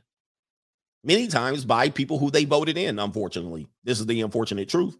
And they'll talk about this right here. Now, of course, people are going to say, well, you're being political again. But again, people who they voted for, FDR, JFK, Obama, Clinton. These people were the ones who created the people, how the government helped white Americans steal black farmland. These were the people. Many times these weren't the Republicans. Right? These were the Democrats who did this. And it says it here in the article, if you will. We could get to it, but I can show you here because they get you emotionally ramped up into we're going to help you overcome. And then they find a way to legislatively push you out of the land. I mean, it's a very, very, very devious plan that they push ahead of you while purporting to be the hero and saying this other side is not trying to help you out. It's very devious what they're doing here. But here it is right here. It says right here, the New Deal liberals needed Southern legislators to pass their agenda, which gave the South's elite immense control over legislation. These elites were determined to maintain the South's racial order and move as a bloc to crush any programs that threatened it. So they identified the New Deal at this particular point. If you know anything about politics, the New Deal was originated by Democratic socialist Franklin Delano Roosevelt, who served 4 terms. He was dead on the 4th term, but that's neither here or there. And a lot of people looked at him as a positive for the community, but he was actually a great negative. All right. Same thing with JFK, who transitioned into Lyndon Baines Johnson. And when they signed in the Civil Rights Act, it actually was a negative long-term as opposed to a positive. It actually disenfranchised more black people than it did help them. And with the help of Martin Luther King, who was a part of the Civil Rights Act, it turned out to be a massive negative more than a positive, although that's debatable. That's debatable. But if you look at it, it actually disenfranchised more blacks than it did help. There was a time that people always talk about what? Oh, Black Wall Street. Well, if you're for Black Wall Street, you would be against the Civil Rights Acts. Okay. You would say Black Wall Street is a segregationist policy, which then the only way for you to get economically great is through segregation, not through integration. So you can't be for Civil Rights Acts and for Black Wall Street. You got to be against Civil Rights Acts and for Black Wall Street. But of course, you benefited slightly from Civil Rights Acts and thought integration was best, but integration has been a mitigated disaster. Debatable though. That's a debatable conversation there. It says right here, in 1934, an anonymous correspondent from Arkansas warned the readers of the crisis, the NAACP magazine, that the New Deal policies would spell the end of black farmers. Almost all the state's black farmers, quote, the whole savings of from 1 to 3 generations would be swept off the map unless the, quote, colored people get some of the government's set up as well as the other. Sorry. If one could help in this, it would do Negroes nearly as good as the Civil War. All right, so this is a great article. If you guys want to read this, it talks about how land was shifted from one group to another and how people were disenfranchised and lost economic force. Let me show you this article right here. It says U.S. black farmers lost $326 billion worth of land in the 20th century. So I don't want to anger you. I don't want this to anger you. I don't want people to say, see, and the white man and all these things. What this means to say is that a lot of people who have warm hearts, a lot of people who trust in people to do their bidding, you often have been stabbed in the back, which means to say you have to have a cold heart out here. Okay, you can't be one of these people who lean heavily on politics, lean heavily on people, reparations and handouts, or things people saving you, voting for these people to make a change. You cannot do it out here. You got to have selfishness in your heart. If you want to be part of the wealthy, and if you want to be part of the people who have generational wealth, and if you want to be a part of the people who have a chance out here. This is how you do it. You can't be out here, because once you do this, you're going to get finessed. You're going to get finessed. And here's another article here. It says land loss has plagued Black Americans since emancipation. It is time to look back at Black commons and collective ownership. It's too late. I mean, it's too late, because all of that land has been pretty much grabbed here and probably legitimately stolen through ignorance, right? They got you to sign contracts, or they say this would help you out, and you didn't understand the contract, and you signed the contract, and they legally finessed you out of your land. At the peak of the 1910s, African-American farmers made up around 14% of all U.S. farmers, owning 16 to 19 million acres of land. By 2012, Black Americans represented just 1.6% of the farming community, owning 3.6 acres of land. Another study shows a 98% decline in Black farmers from 1920 to 1997. And this was, man, I'm telling you, bro, I mean, you guys got to be on top of this. You guys got to be on top of this and know that they're doing much, much more of this. Based on what I've been showing you here. I mean, this land grab, this money grab has been happening over and over, and you've been worried about a police officer putting a knee in the neck, and you get emotionally charged, and then they finesse you based on an emotional. But then they back in pimp slap you like this. They back in pimp slap you, and then they finesse you out of land. The same people who you vote for. Let's see here. I know this is stuff here. I know people get upset when I talk about this, but it is what it is. It is what it is. This is the generational wealth category. Let me do this last one right here about divorce. The source of wealth in your high net worth divorce, how this can complicate your divorce. So they talk about the things that you can do when you get married, that some of you men, let's get back off of race and back into men. Some of you men avoid this because you fall for love and hope. And then you think you're going to find someone to help you build. Not today, you're not. Unless you come from a family that has that as a priority, and you're in some sort of arranged marriage where you iron out the legalities before you walk down the aisle, you're going to get finessed out of this wealth. I mean, I'm just sad to say this is what's going to happen. Most of you will. I mean, 7, 8 out of 10 of you will. Because you're going in with love and going in with hope. Ultimately, you're going to find out that doesn't work for you. And then your future wealth, your future 1, 2, and 3 generations of people will be completely wiped out on an emotional argument alone. And this is my family. My family's going through this, and they'll continue to go through this. Just as a side note, I'm in a better economic situation than I've been in the past, although it changes all the time. On my other part, my co-parents' situation economically, not very good. And the future doesn't look very good either. However, there's a chance for me to put my children in a way better situation. And my counterpart, this is all alleged, is in an emotional argument. I'm not sure what it is, but she would like the kids to live with her full time. in their remaining teenage years. In the hardest time to raise children, which you both need to keep an eye on the children, she would love them to be in a depressed economic situation with no future guarantee, as opposed to being with me that has probably a higher chance of putting them in an economic greater position. And she still would probably prefer for them to be in a depressed situation. This is what divorce does to you. Now, this is an argument that I can present and lay out and say, well, where are you going in the next 3 years versus where am I going? She would say she doesn't care. She would prefer them to be with her because she's the mother and potentially get some sort of economic downfall where it trickles down to her in the form of child support. She thinks that that's a better plan, right? And I'm going, hey, what do you do? What do you do with this information?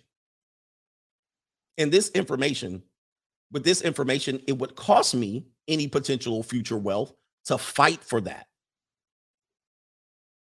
because it's an emotional argument that I cannot overcome. You see what I mean? Because the argument is still going to be emotional. I cannot fight against that. And is it worth it? Because I would spend probably in the excess of $40,000, $50,000 to fight for what I already have, which is split custody. That's what I would get again. I already have that. You see what I mean? And I talked to an attorney essentially, and that's what the attorney told me. The attorney said, well, why would you fight that? Now, most people will say fight for your kids, which would be the moral thing to do. But the attorney says you're going to spend $40,000 to get what you already have. Essentially, then I'm on the waiting period. I already have it. Why would I budge? So then the kids go over there. You know what I mean? Is the 40 grand worth it? I mean, I have it. I have it. Am I willing to just say, hey, or am I willing to go, I'll just move to the future? I'll just move to the future and go, I can put that money towards something else. But these are the things that people have to understand you're going to go through. And this is why I'm here. This is why I'm here. Some people say it is worth it. Some people say it is worth it. Some people say it's not worth it. So it's one of those situations that you have to, these are decisions that men have to make. And this happens in real time. So many people understand. Somebody says legal insurance. Legal insurance won't cover this. The family court is not covered by legal insurance. But you will go through this all the time. And many of these things I go through in real time, and I get to explain what I'm going through just so you can see. So you can see that it affects me. It affects every man. And many men go through these situations and they just say, you know what? I'll wash my hands.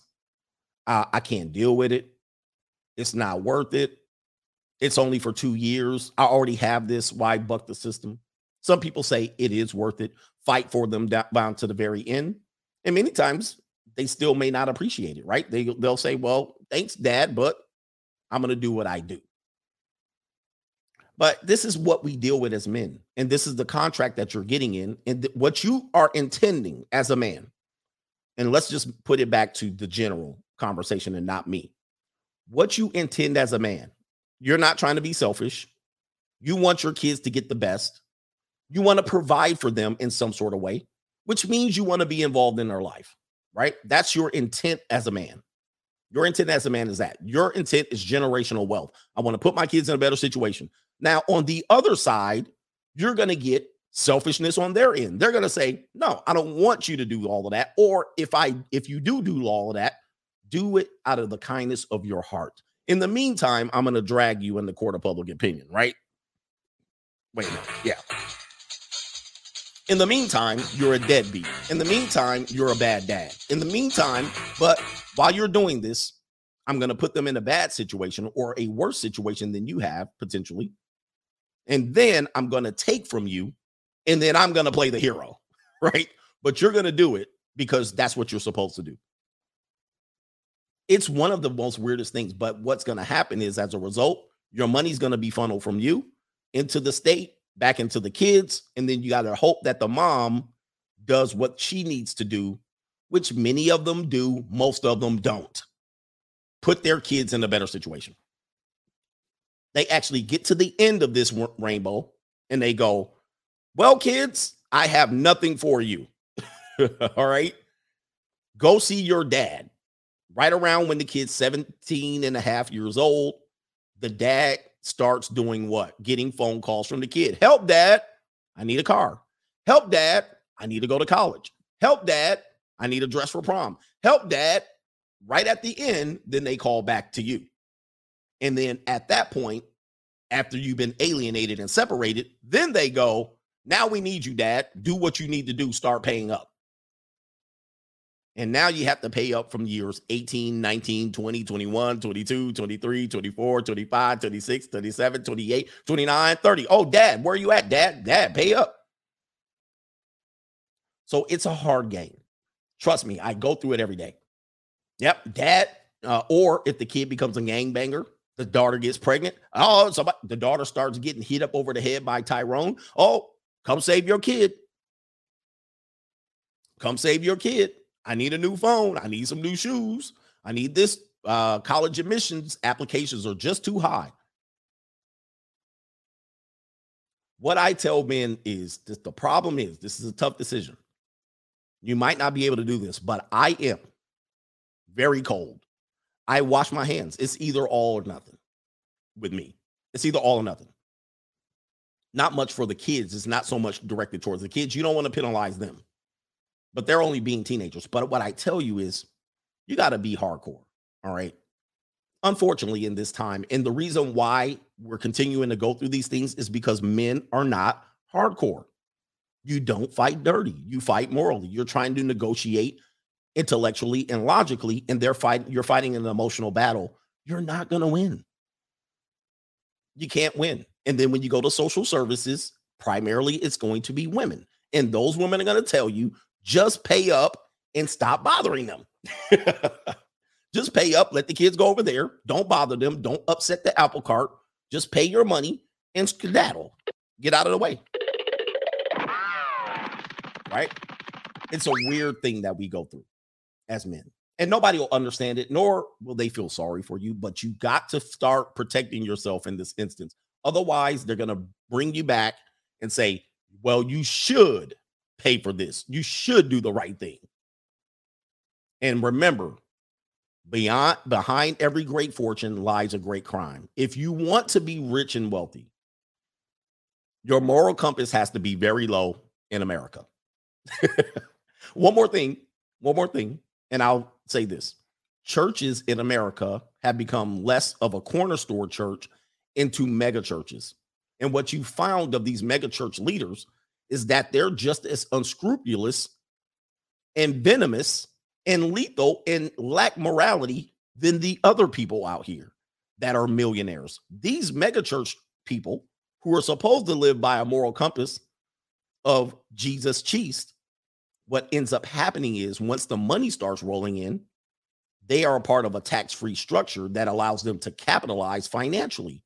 As a result, they do something which would be less moral, somewhat criminal. And they do what? Buy planes, boats. They go travel on vacations. They bone the secretaries. They build big old mega castle churches on your dime and donations. And people call them out on it. They call them out on it, but do they ever stop? Do they ever say, you know what? You people are right. No, behind every great fortune lies a great crime. Their moral compass lowers once the money starts rolling in. So I don't want to hear about morality. When it comes to this topic, sure, there's moral conversations to be had, but when it comes to this, the moral conversation is much more like shaming language. And the minute you turn to, okay, I'll do the right thing, that means you bend over and you take it. That means you bend over and you pay, despite the fact you've been treated very poorly in the situation. I'm trying to clear it up and trying to make sure you understand that this, no matter where you apply it, if you bring somebody back to a moral discussion, it often means you have to pay. And they will say, just be the bigger man. Just pay. It's the right thing to do. It often means you sacrifice yourself. It often means you sacrifice your future. It often means you sacrifice good money for bad money. All right? That's what it means. It's a trap. It's a trap that clergy's been using against you for a long time. It's a trap that the media has been using for you for a long time. They get you back in line by saying, well, just do the right thing and throw good money at bad. Or you can be smart and go have a heart full of ice and just march forward. All right. Let's do the PayPals. It's a tough conversation, and a lot of you guys aren't ready for that. A lot of you guys aren't built for this. You're not built for it. And it's okay. It's okay you're not built for it. Yeah, you got to have an ice box where your heart used to be. But that's if you want, that's if you want what you really want out of this life. If you want to be used as a government mule and you want to be used as a slave and they bring you back to morality, go ahead. But I don't know what to tell you. I've made the choice a long time ago. Where are we at? Where are we at? Billy the Kid says, you be at the gas station, you let the old head ahead, and the next thing you know, he playing 50 lottery tickets and you want $5 on pump number 7. My God. How many times has that happened to you? You're like, all right, you can go ahead of me. And this fool has no regard for your time.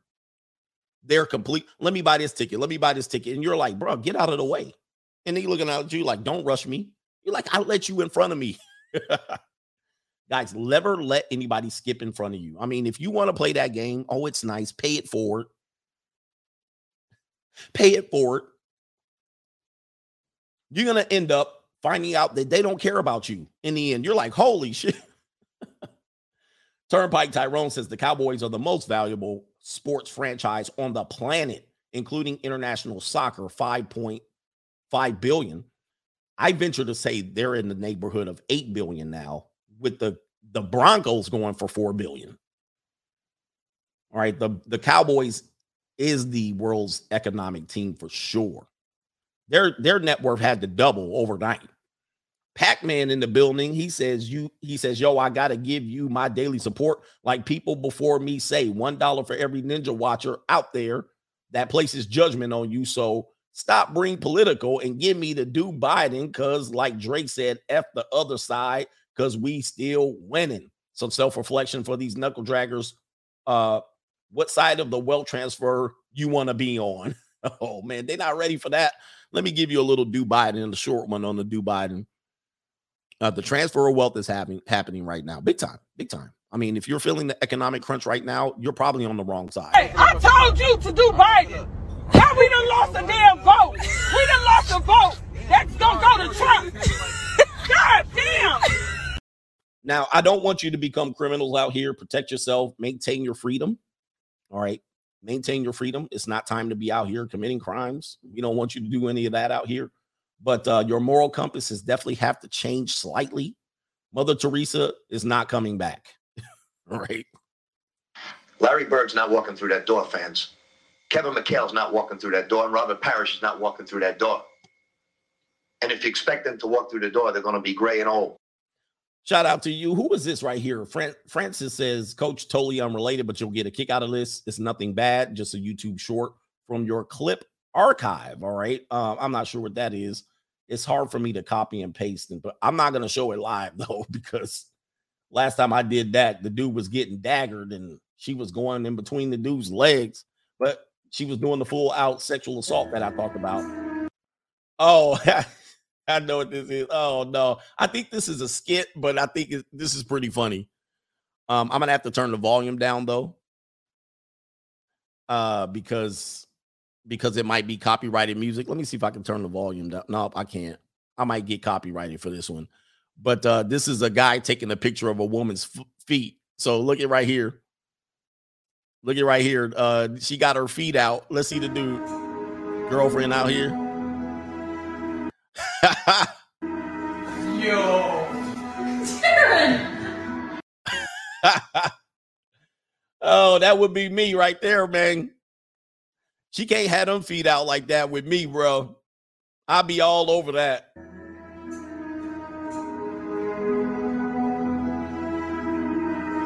Yo. Darren. I think it's a skip, but hey, I'm feeling you, Sean. Yo, Sean, I'm feeling that, man. She can't have them pretty feet out there right there. I'm gonna need to get a picture of them feet, baby. Who said that? Shout out to Francis. Oh man, I'm gonna have to get a picture of them feet.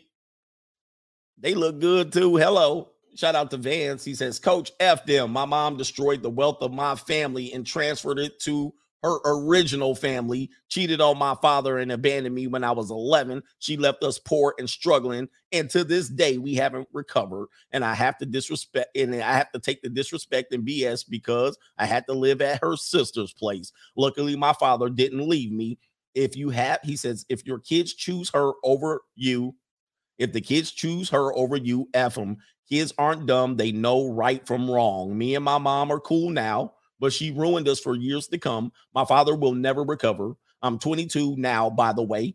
And when she left for greener pastures, it backfired big time. It is what it is. Boy, Avery Vance in with the cold-hearted approach right here. And guys, man, many kids, you guys don't know. Many kids that grew up in single mother households. I mean, the statistics bear this out. I'm not against single mothers, but what I'm telling you statistically, you have been sacrificed because you were a ward of the state. She turned you over for the state. Many of them had no plan. The kids that ended up doing well did well, not because of her, but of course, she gets the credit and she's the real MVP. Many times the kid just had an athletic talent and academic talent and so forth. And they beat the system. They were an introvert instead of being out here and desperate to be part of gangs and drug culture. And they didn't need the protection. So they just stayed in the house. So those people beat the system. I beat the system that way because I was an incredible introvert and I never needed to be a part of gangs to have a sense of self-belonging. I belong to myself and I'm very happy with that, right? So those people beat the system. Most people get sacrificed for years. Many men that grow up in single mother households or single parent households don't even own homes until they're in their 40s or 50s. First time they ever be able to purchase a home. Their credit is shot all the way until their 20s and 30s. If they get married and divorced, they get ruined doubly. Come on, man. You barely survive. Many times you didn't go on the field trips. You didn't go on college tours. You didn't go on college campus visits. You didn't get placed in the right academic programs. All because your mother wanted to keep you for a selfish need. It's absolutely crazy. And of course, the exception of the rule shows up. And then they say, well, look at this mom. Their kid got into Princeton and they beat the odds. Yes. But if you look up single parent raised kids statistics, it's dismal. And many times they had a chance. And like Avery Vance said, kids know right from wrong. What you have to understand about teenagers, I've coached a lot of teenagers in my years. This is why my kids are teenagers. Nothing surprises me with them. I've been coaching teenagers since I was 18. Okay, since I was 18 or 19 years old, all the way into my 30s. I've been coaching them, training them. I've been around kids all my life, or adolescents, I'll say. Never believe that they don't know what's going on. What they do is they use and leverage, or sometimes use the divide and conquer to get what they want. So I never feel bad when a teenager makes a choice and I'm penalizing them for that choice. They're not kids, despite the fact that you guys don't know what a kid is, do you? And I hear it when people make ignorant statements about teenagers. They'll be like, that's a kid. No, it's not. That is an adolescent, a young adult. People will say 21-year-old people are kids. No, they're young, but they're not children. These are young adults, and their brains are not fully developed until age 25, which means to say, if that's the case, if they're kids, they shouldn't be smoking nothing. They shouldn't be drinking. They shouldn't be at war. They shouldn't be able to own a gun. They shouldn't be able to vote either. But we allow them to do that because then we say they're an adult. But these people know what they're doing. And if you're a divisive family to begin with, the kids are going to manipulate that division and get what they want. They shouldn't be fornicating. They shouldn't be doing anything. They shouldn't be on OnlyFans, but we allow it. But then we want to rescue them and call them children. Absolutely not. If kids do make decisions, of course, if they make it in a good-hearted way and they're not exploiting or manipulating, fine. But if they are using manipulation and they're allowing the other parent to capitalize on that, sure, they made an adult decision.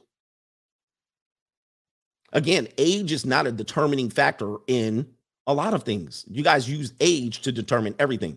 Well, chronological age is different from mental age. It's different from biological and physical age. And this is what you guys got to understand about age. Many times a person could be 17, but have a good mental age of 20, 25, and be physically 12. We don't know what a person is based on their age, but we also know. We also know that decisions that kids make can affect them throughout a lifetime. Kids can be charged as adults in some crimes. Are they kids then?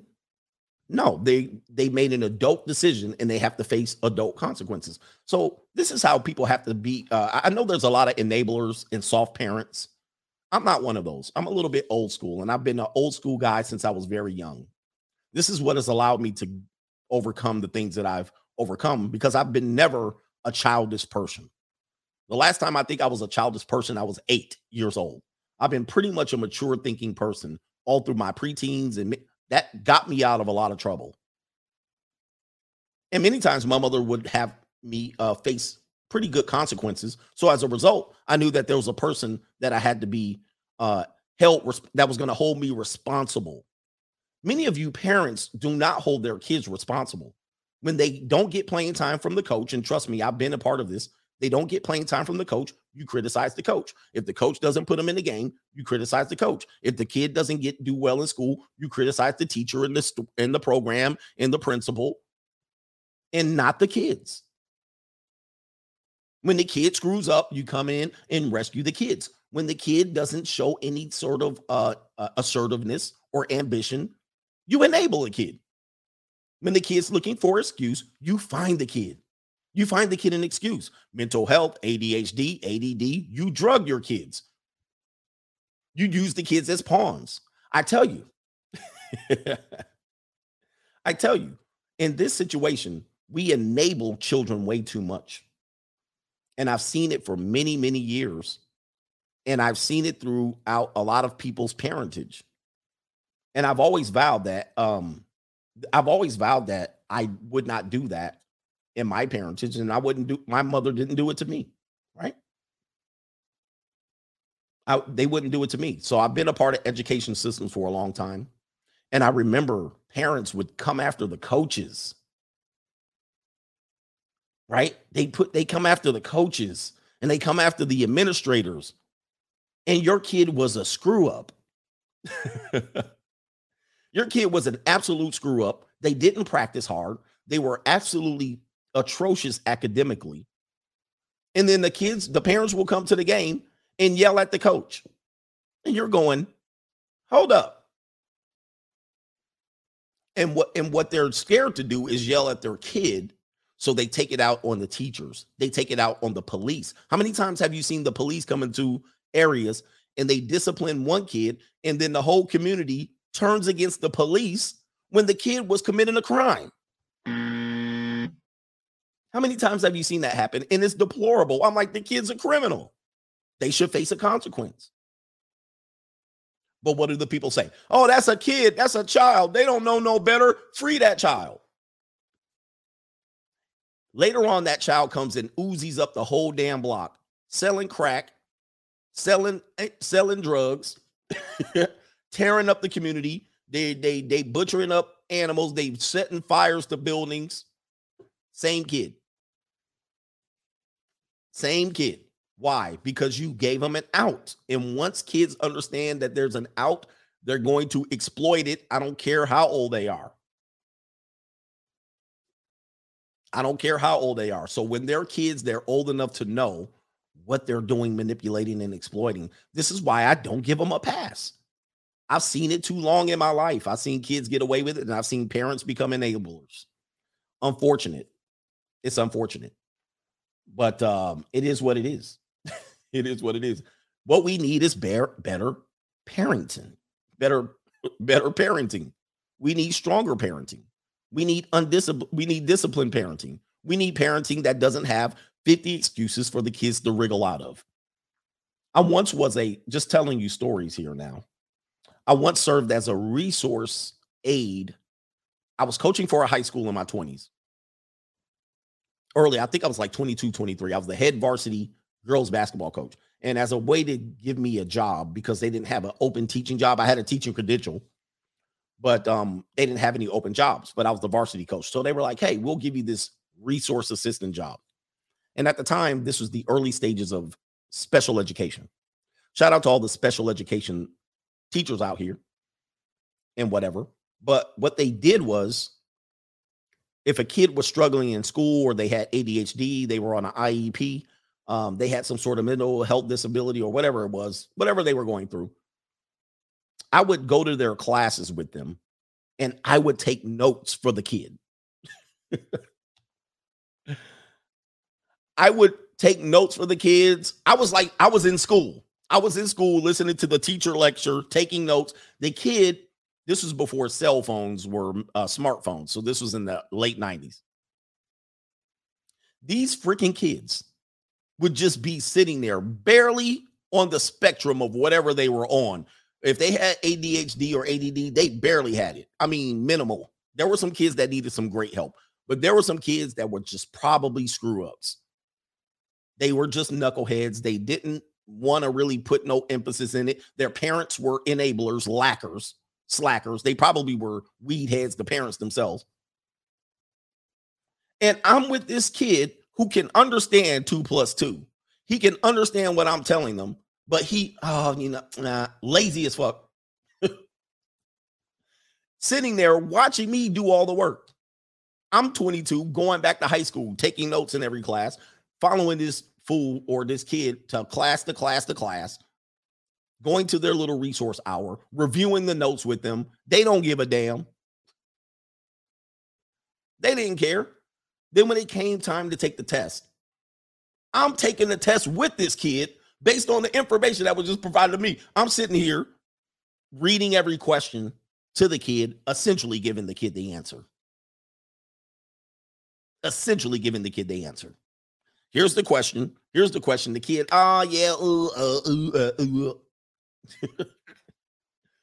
This is high school, bro. This was like 9th, 10th, and 11th graders I'm dealing with. I'm like, where were these people in my high school? Reading the question to them. I don't know, man. What's the answer? I don't know. Is it this one? I'm sitting there like looking at him. It ain't that one, you dumbass. What about this question? These kids know what they're doing. They know what they're doing. And see, this is the point what I'm getting at. How far are we going to let kids take this crap, right? How long are they going to let them manipulate the system? Is it this one? No, it ain't this one. It's this answer. Is it that one? Yeah, okay, mark that one.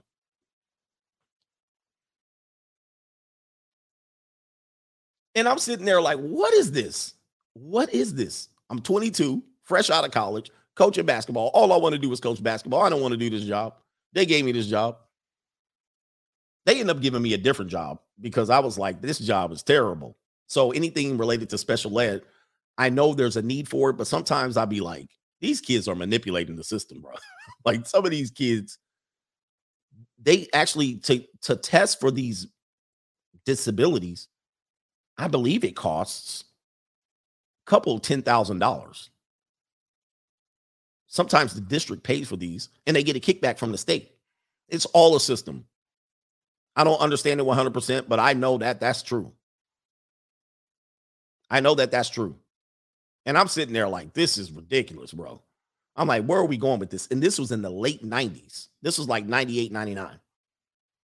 I'm like, boy, if this continues, this next generation is going to be absolutely ridiculous. And of course, this is the millennials. These are the Generation Z. And so they cost them 10, 20. Somebody says it's nobody's fault but the boomers, bro. Yeah. He says, yep, you have to bring in a specialist to diagnose them. So you would get, the kid gets, sometimes in some states, the kids can get a check and the parents can get a check for this disability, and then the district pays $20,000, some $30,000 to get tested and diagnosed, and then the kid is in here. They don't need that much help. They don't need me to take their notes. But what I'm saying is, teenagers know how to finesse. They're not kids, bro. They know exact. Now, do they know the consequences? That they don't know, because they don't really have enough life to understand what they're doing is going to lead them into some sort of, they're going to pay the price later. They're going to pay the price for this later. But as a result, though, adults are capitalizing on this. Some people are getting financial kickbacks for this. Some people are getting medication kickback. I mean, it's an evil system. But I know manipulation when I see it. I know manipulation when I see it. And I don't let teenagers get away with it. Not at all. I don't let these girls come out here and dress half naked and act like they don't know what they're doing. They know what they're doing. I don't let young dudes and knuckleheads come out here and play the victim after they rob the liquor store and then they get a knee in their neck. You knew what you were doing, son. You knew what you were doing. As a result, you took that you made that choice, and the consequences should be lived out. I mean, I'm a little cold-hearted. You got to learn the hard way. And sometimes we let kids pile on and prevent them from learning the hard way. And then they never learn the hard way until the hard way comes, and then it's too late. It's too late. But, people will call me a hardcore guy, but I call you guys soft. You're soft on kids. Y'all soft on kids. That 18 years in education and watching kids finesse systems and get away with despicable things and not earn. Many of them earned their keep. Most of them didn't. They were given full scholarships and couldn't even get a 2.0 and stay eligible. Full scholarships to good institutions, and they come in and couldn't stay eligible and flunked out on a full scholarship. I've seen it too many times. Like, wow. Same thing as kids that earned millions of dollars as professional athletes and squandered it. Your fault. Absolutely your fault. So anyway, shout out to Avery Vans for that one, boy. You was ready hardcore with that one, and I'm gonna get you set it up out here. Set it up out here. And then when they squandered it, they played the victim the entire time, and they blamed somebody else. And the common uses of blaming that they wriggle out of is either a learning deficiency. Now it's depression, a victim of abuse. Unfortunately, too many people are victims of legit abuse. But then these kids use these things to say that that's why they failed. Abuse is never a provable abuse. It's what they considered abuse. Mental health. Now it's the big one that they use to wriggle out. And then learning disability. Meanwhile, it was bad parenting. That's what it was. It was enabler parents, coddling parents, probably divorced parents, using the kid as a pawn, or to get some financial gain from the child, and weak parenting. That's what it was. But if you're mad at this, I don't know what to tell you. I don't give kids excuses, especially when you get past 15. No excuse. 15, 16, absolutely not. No. 14, 13, 12. You get about 15 or 16, I'll be like, because I've worked with this population for damn near 2 decades. And they know how to screw you over. They know how to play the victim. They know. I'm like, nope, you ain't getting around with me. Shout out to Cali West, Miami. But coach, your mama black. Just because your mama is black doesn't mean you can't hold her accountable. They will use you because your father wouldn't allow it, which is why she is the independent and single. Yes. That goes back to male authority. And a lot of times men will stand up for their male authority, which means you're going to lose your kids. Anytime you stand up for your male rights, that means you lose. You're basically signing up to lose. So what is it? Are you going to be henpecked and controlled, or are you going to say F this ish? Whatever it is, that's what you're going to get as a result. And I will challenge people on this. I'll challenge you on this. Look at the state of economics today and look at the state of people between the years of 18 and 32. I want you to look good and hard at them. Are they self-sufficient? Are they starting families? Are they purchasing homes? Are they on the path of leaving their mother's house? Now, if they come from a broken family, most of the time, they haven't even left the house. Most of these people are moving back in after living with roommates. Guys, they're living with four in Southern California. They're living with four people in a 2-bedroom house or a 2-bedroom apartment. These people are not launching. There are some that are. There are some millennials that are crushing it out here. Congratulations to you guys.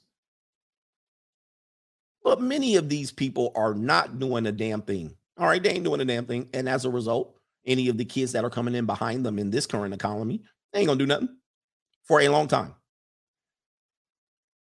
For a long time, they ain't gonna do jack shit. All right. All the way up to 25, 30. Remember, I showed you about the young boy. He was 29, still living at his mother's house. He don't care. He going to get some peace leave, bounce back to his mama's house. And his mama's house said, you don't have to leave, boy. Somebody says, but coach, we can't even discipline the kids. The school teaches them that they can call the cops if they feel abused. This is kind of almost out of the parents' hands. Again, look. Sorry. This is where we've gone with it. This is kind of a liberal approach to parenting. They were the ones that said you can't tell your kid no. Oftentimes you see these liberal parents, oh, I don't want to tell my kid no. And this kid is on the, what was the nanny show?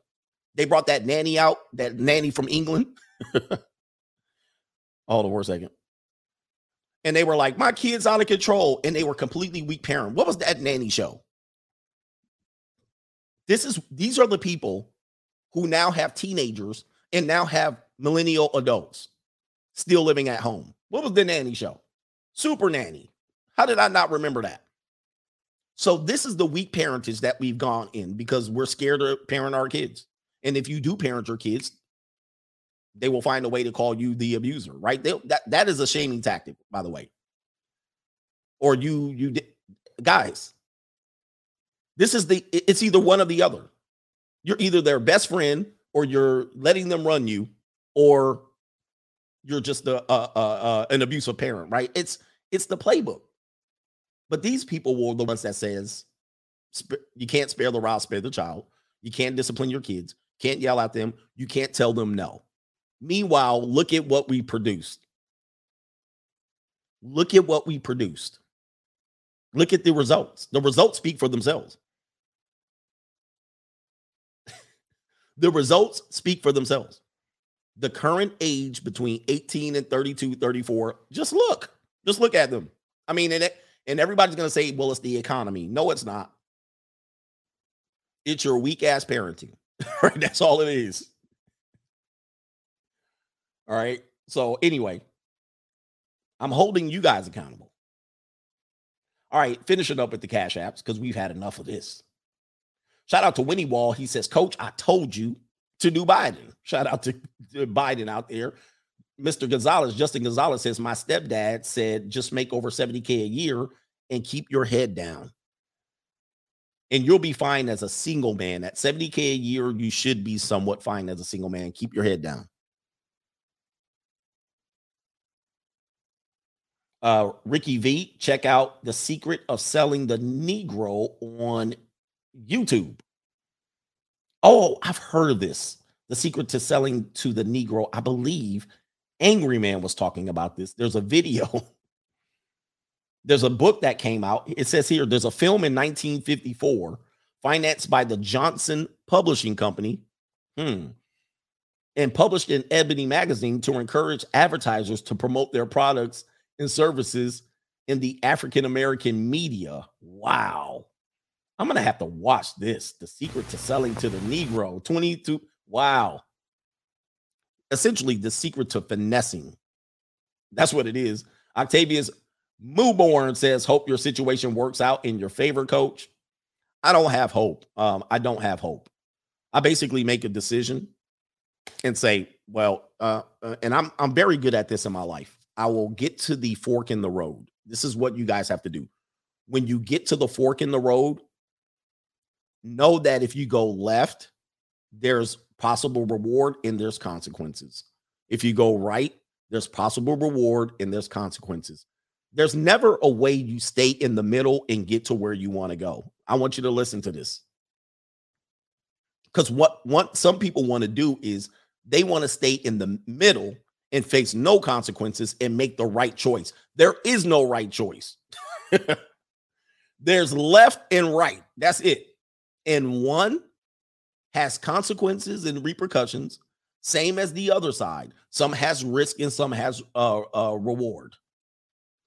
But you got to take the risk. There's no avoiding risk. And that's what you guys want to do. I'll just stay in the middle and avoid risk. Or I'll lose and avoid risk. There's no avoiding risk. What you have to be good at, and what most people are bad at, is making decisions in real time. Make decisions in real time and deal with the consequences later, because there's no avoiding it.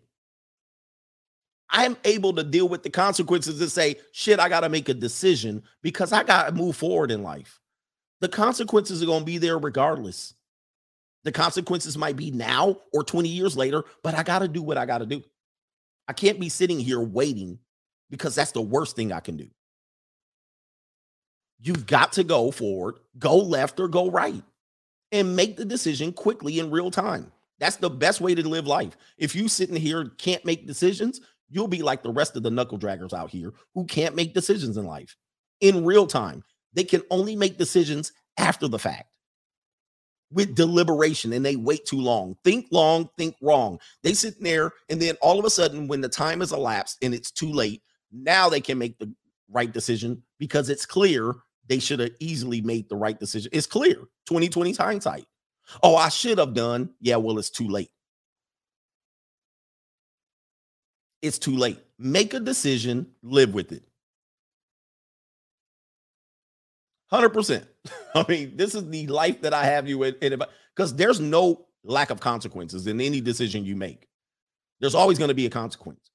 DK says, coach is right. I'm 6. He says, I'm 1/6 siblings that had my dad. 1 out of 6 siblings that had my dad. Wow. And you ended up probably better than them. Wow. Congratulations on that. Gemini writer says, only other men's future wives. Wait, only other men's. I'm trying to figure this out. Only others men future wives and coach can get my money. Right. Shout out to you. Thank you, sir. Caitlin Ferguson, the Cowboys still haven't won a Super Bowl in how long? I know. Shout out to the Cowgirls. Sitting this one out, Blanche Bruce's family ruined the wealth he built. I don't even know who that is, but that's an example of generational wealth working against you, passing it to the wrong person. And I'm looking it up. It says Blanche Bruce, U.S. Senator. He's the second African-American to serve in the U.S. Senate and the first to be elected full term. And so, yeah. And I think he came from slavery to become a senator. Probably a Republican, too, I'm sure. Let me see here. Yep, Republican. I don't know if you guys knew the first couple of slaves that become politicians came from the Republican Party, although now I'm sure they switched, right? The earliest slaves, the earliest people of the slave freedom days were Republican. But I guessed it again. That was very common back then. I don't want to get too political on that, but yeah, we know what happened there. Shout out to Joshua King. He says, from my dividends, coach, congratulations. I got money. Keep that money coming. All right, let me check. Let me check this. I got the cleaners coming in today. I got a lot going on this next 5 days, man. It's going to be crazy. My next 5 days is going to be insane, but I'm still going to make time for streams and all of that. A Jedi says, no wife, no kids. The Javier Fun, Coach. Shout out to the Javier Fun. The Dictator says, Coach, you cursed. You always right. Free CGA. We always right around here. Crazy. All right. Somebody says the political party switched. FYI. We've heard that before. That's been debunked for the most part. But it is what it is. There were some people that crossed over. There's always crossover in political parties and whatnot. Even today, there's crossover, right? So we witnessed that. Necessarily didn't switch, but the method of delivering the poison switched. Right? At first, they were the enemy and they were burning down your house and they were burning crosses in your yard. And then they figured out, well, we want to intimidate them. We'll welcome them in, Dixiecrat style. That's the switch. Like before that, they were forcing you. They were preventing you from voting. They were killing. What's the dude's names? The three dudes, two Jewish dudes and the black dude that went down south. What was the dude's name? Cheney, Swarner, and Goodman. Cheney, Swarner, and Goodman were killed by Democrats that didn't want them down there, them Yankees down there meddling. 20 years later, they were glad-handing you saying they have hot sauce in their purse. So, yeah, they switched, all right. They just switched the method of delivering the poison.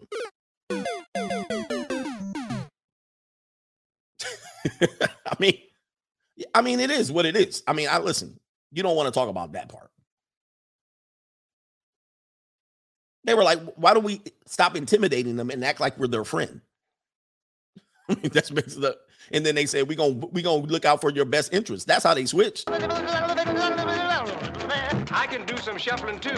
Look out, man, what you gonna do? Look out, boys, it's coming through. Yeah, man, yeah, man. But there's more to that than that. There's more to that than that. All right, Lawrence Mack said the man pack next week, Coach.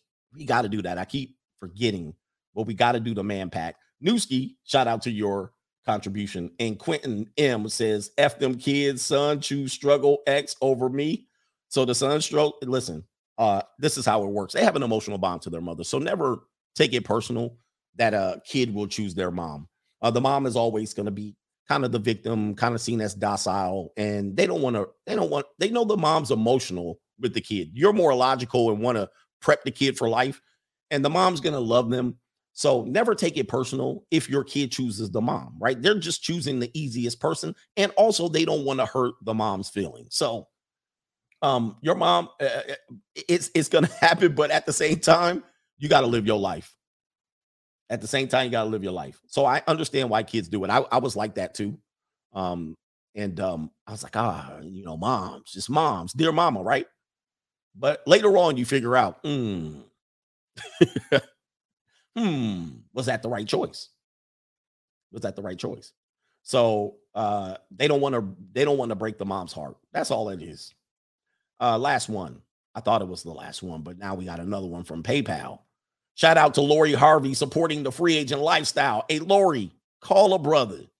I can use you, and I have Jasmine Rice money. I got money. I don't know if I can afford Lori Harvey's fee, but I'll scrape a couple of nickels together, Lori, if you like.